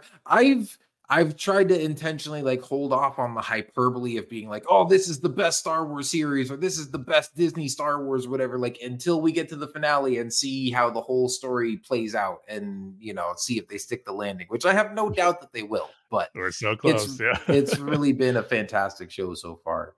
But yeah, still lots of big questions heading into the finale. Like, again, we got to see how is the relationship between Sabine and Ezra going to be reconciled once he finds out that you know, she essentially aided Thrawn to come and, you know, help rescue him. And, you know, is Thrawn going to get back to the main galaxy, which I think he will. And if he does, how much of that are we going to see? Are we going to see anybody's reaction to that, like in the New Republic? Will we see any kind of initial battle or skirmish or anything, or will we even see any of him like reuniting with Paleon and any of the remaining Imperial forces? Like, how much of that are they going to start setting up to lead into the movie? And then also, you know, is Shin going with him? Is she going back with Baylan? What's Baylan up to? What is this power that he's seeking? What kind of showdown is that going to lead to? I'm thinking that's where the sort of final climactic showdown for Ahsoka and Sabine and Ezra is going to be. Next episode is going to be with Baylan, after Thrawn is already gone. And then the question becomes, you know, do they get to go back home as well, or are they stuck on this planet for a while? And are we doing a season 2 of Ahsoka over here while we do the movie with Thrawn back in the main galaxy?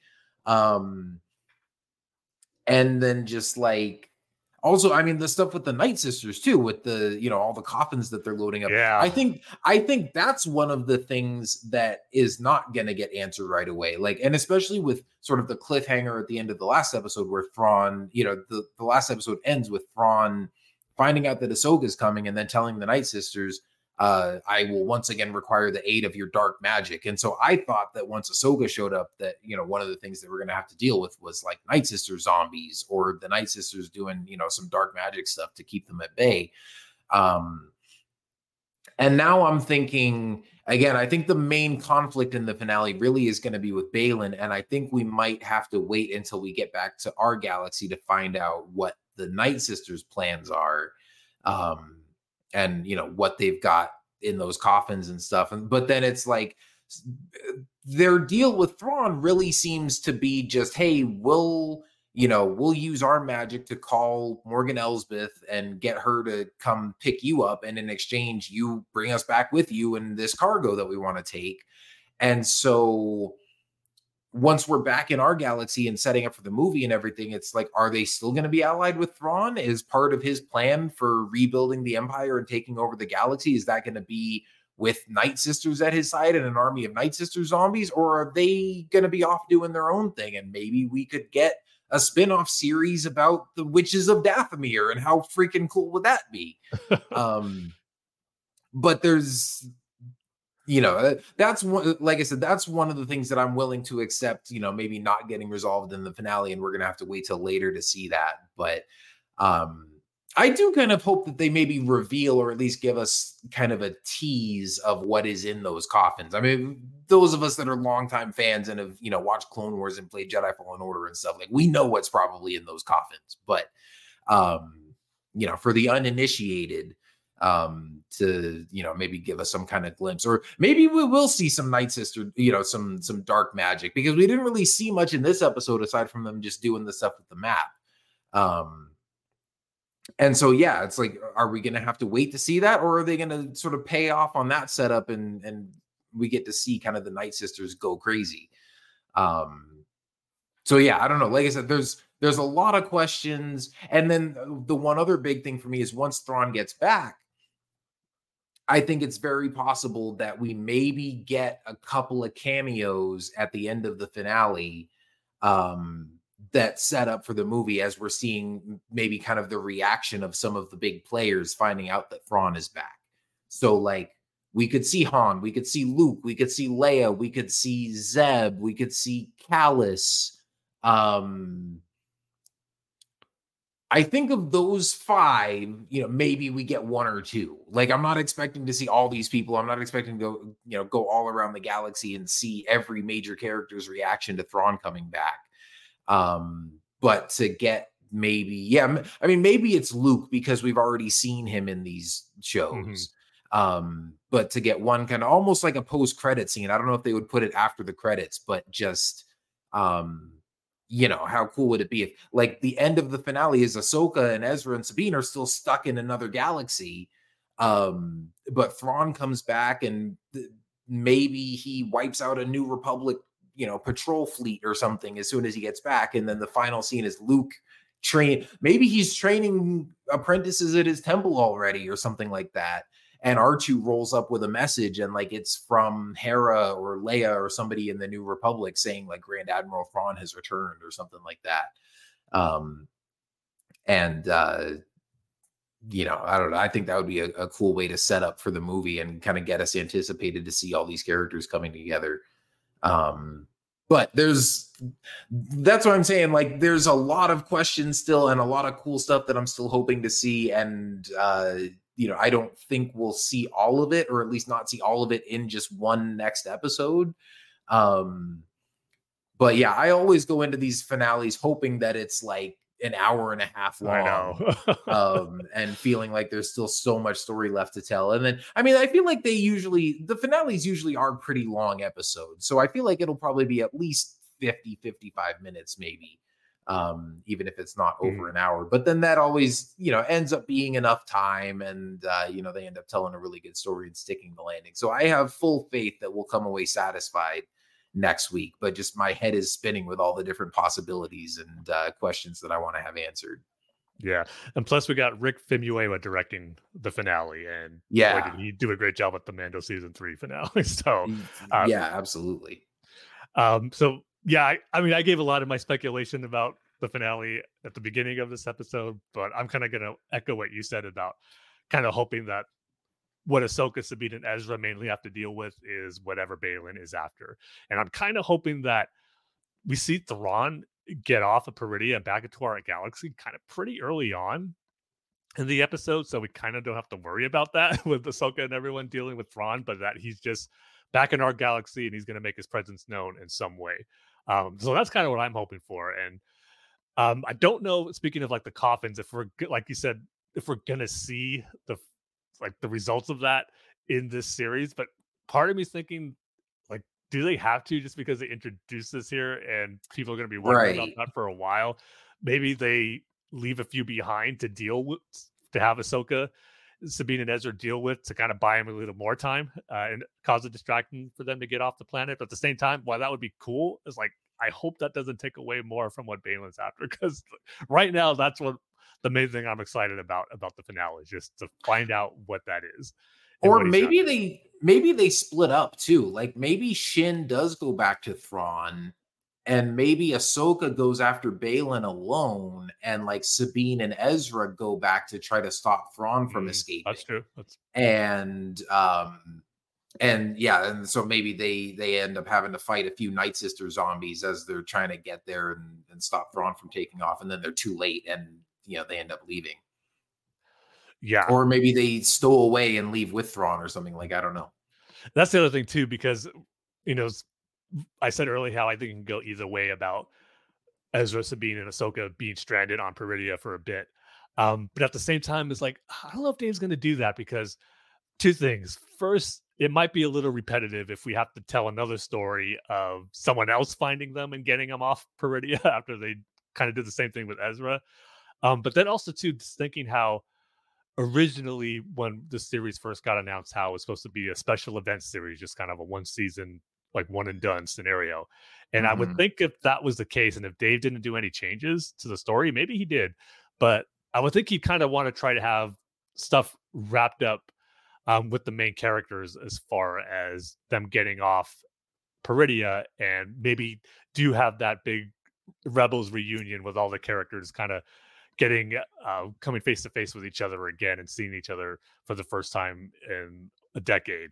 So I think that's still on the table, but at the same time too, I'm sure, well, we don't know for sure when exactly it was a done deal about him getting to do the movie and kind of continuing the story with all the live action TV shows that we gotten so far. So yeah, there's a lot of different variables where how my mind goes and thinking the direction of how the finale could play out, just from kind of a more realistic behind the scenes type of perspective of how things worked out with the development of the series, and maybe some possible changes that could have happened once Dave got involved with the movie, and kind of hearing several people say how, well, if they're down for doing more seasons of Ahsoka if the opportunity's there, and how things kind of change from it being referred to as just the one and done event series. So, and I'm sure that's something we'll speculate on once we see the finale, as far as thinking, if knowing that we're going to get the movie, if a season 2 can still work in between that time period too, or maybe have both. So it all depends on how the finale wraps things up. So yeah, just different ways it can go. It's fun to speculate on, but man, it's going to be exciting once we get to that episode in a week. Again, like I said at the beginning, exciting, but at the same time, also a little sad because it is the last one. But I just cannot wait to see how this gets wrapped up and just what goes down in this final episode. Yeah, me too. Like you said, I'm kind of bummed that it's almost over already, but I'm also so excited to just finally get the conclusion of the story. I'm excited to be able to go back and now binge the whole series in a day and get to just experience the full story in its entirety. And then I can't wait to see where things leave off and start speculating for what we're going to see in the movie, and where all this stuff is headed. And of course, we've still got like Skeleton Crew and like season 4 of Mando and stuff that's going to continue building this story. So that's another thing too. Like, I wonder if, I don't think it's going to like end on a cliffhanger that's then going to be picked up like right as the movie starts.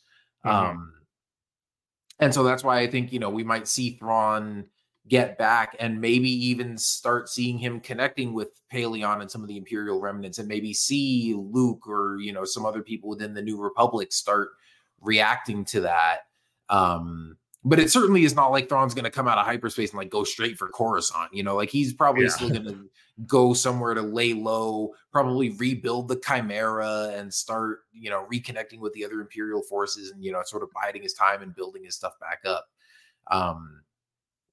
So it'll be interesting too to see, sort of what other stories we get between now and the movie and how they continue to sort of build up to that and sort of lay the groundwork.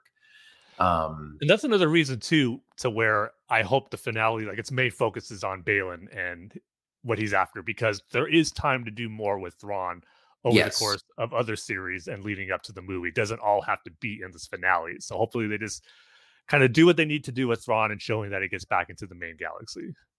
Yeah, and I think that's going to be the main thrust of it. Like, in fact, I mean, we know it takes a while to get, between galaxies. It essentially took 3 episodes for Ahsoka. She left in episode 5. She was traveling for all of episode 6, and then she got there in episode 7.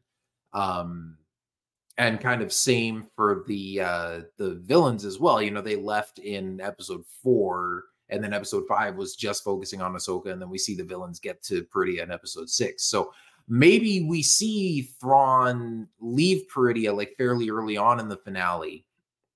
And then the rest of the episode is focused on Ahsoka and Balin and everybody still on Peridea for most of the episode. And then the end is Thrawn getting back to our galaxy. And again, if we do see him like in action at all or see kind of any big story stuff once he gets back, I think it'll really just be, if anything, maybe they come back to Cetos and maybe there is still like a New Republic patrol there and they get wiped out and somehow word gets back to Coruscant or something and we see people reacting to that. And then we can see the senators and Xiono still deny it. Yeah, well, that's the other thing too. I mean, because we know that they're already kind of setting up Mando season 4 to be him like working with the New Republic and trying to hunt down Imperial remnants and stuff. Like, yeah, maybe once Thrawn gets back, maybe not everybody will know right away. Even though he's going to be back in our galaxy, maybe it'll still be a while before Mon Mothma and Xiono and everybody are like forced to fully confront that reality. So, and plus too, Thrawn being the great tactician that he is, probably doesn't want to make his appearance known until he's ready. No, Thrawn's not going to immediately come back and just be like, hello boys, I'm back. Yeah, he certainly is going to be biding his time and kind of waiting in the shadows.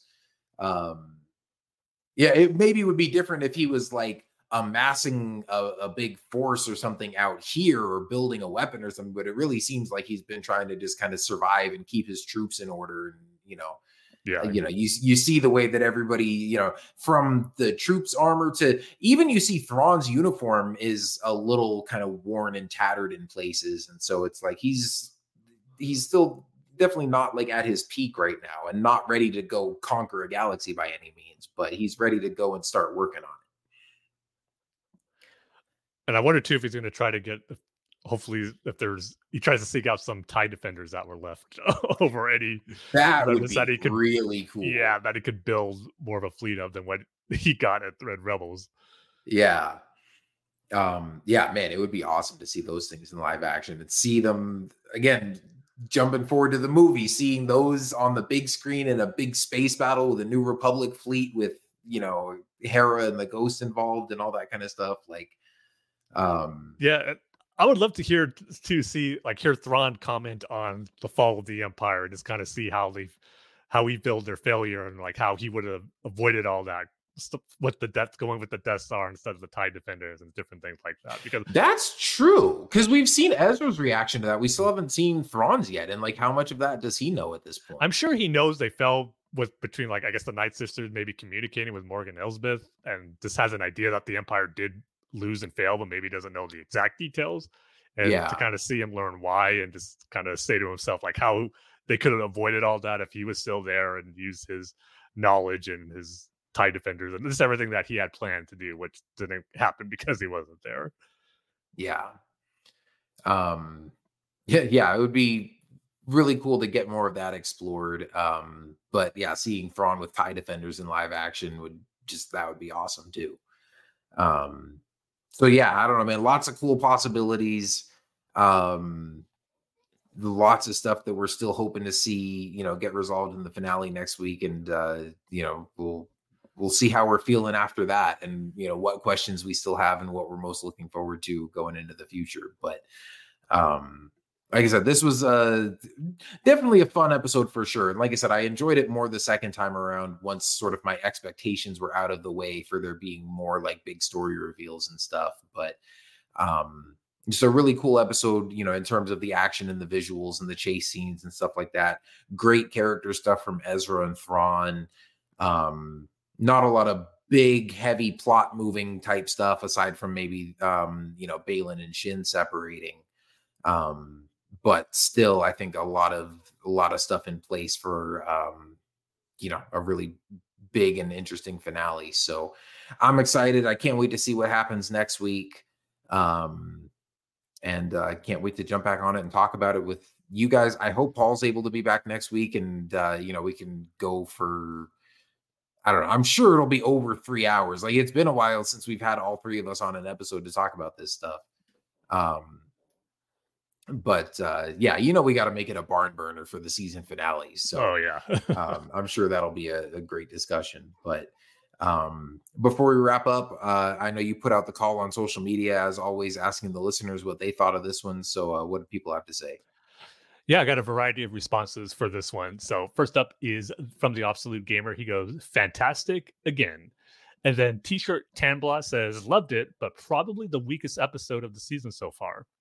And Don Maria says, I've struggled a bit bonding with the live action version of Rebels. I enjoyed this episode the most of all so far. And then Rich Brockwell says, another top episode. Can't wait to find out what Baylan is up to. Going to be a great last week. Then Rural Farm Boy says, he goes, as the Star Wars Session Boy says, it's so good. And then Berkspa says, great penultimate episode. I want to see the other Anakin's recordings now. Right there with you, Berkspa. Hey, maybe that could be for a series. Just the 20 episodes of Anakin's recordings of his teachings for Ahsoka. I'd watch that. Just like release those on StarWars.com or something. Yeah, those would be great. And then Hey Berto says, loved it. I think this is my favorite of all the series and seasons. So I think he's referring to Ahsoka in general, of the series as being his favorite of all the series and season, not necessarily this episode in particular. But yeah, just great to hear everyone's thoughts on this, kind of ranging from enjoying it, but not the best of the series, and then some thinking it is the best of the series. So just good to see a variety of reactions to it, but still being a very enjoyable episode that it seemed most people had fun with. Yeah, definitely. And I mean, you always get to that point towards the end of the season too, where it feels like you're running out of time, and it feels like there's still a lot of big story stuff left to tackle. And so, any episode that's just kind of more of a fun episode is like, wait, no, but like I was expecting more. And so sometimes it's hard to kind of get your own expectations out of the way. But I mean, I feel like that's kind of been a lot of reaction that I've heard across the board, is like, it's not everybody's favorite episode, but still a lot of people enjoying it. Yeah, I think for me, like, I would say probably the third episode was maybe my least favorite one so far. And like, I still have loved all of them. But I think I felt similarly about the third episode. And there was a lot in this episode that I felt like was similar to the third episode that I thought this episode did a little bit better, in terms of like the space chases and the training stuff on the ship and everything. Like this time we got it with Anakin, and we got the space chase through a Purgle graveyard and all that stuff. So plus, like I said, Ezra and Thrawn at the top of their game. So fun episode for sure. Thank you guys as always for chiming in with your thoughts. We love hearing from you. It's been great getting to interact with everybody over the course of this whole show. I feel like we've had some great interactions with you guys. And a lot of people just sharing their thoughts with us, and hopefully enjoying the podcast. We love having you guys along, joining in on the conversation with us and just listening to us talk about this stuff, as we enjoy talking about such a great series. It's just been awesome. So as always, if you want to interact with us, you can follow us on Twitter at Star Wars TSC. Check us out on Facebook at facebook.com/Star Wars The Saga Continues. You can send us email at starwarstsc@gmail.com. Check out our website at starwarstsc.com. And be sure to leave us a review or a like or a rating on whatever podcast service you're listening to us on. We always appreciate it. So, thank you guys for listening. We will see you next week for the finale of Ahsoka. Until then, may the Force be with you, and we will see you next time. See you next time, everybody.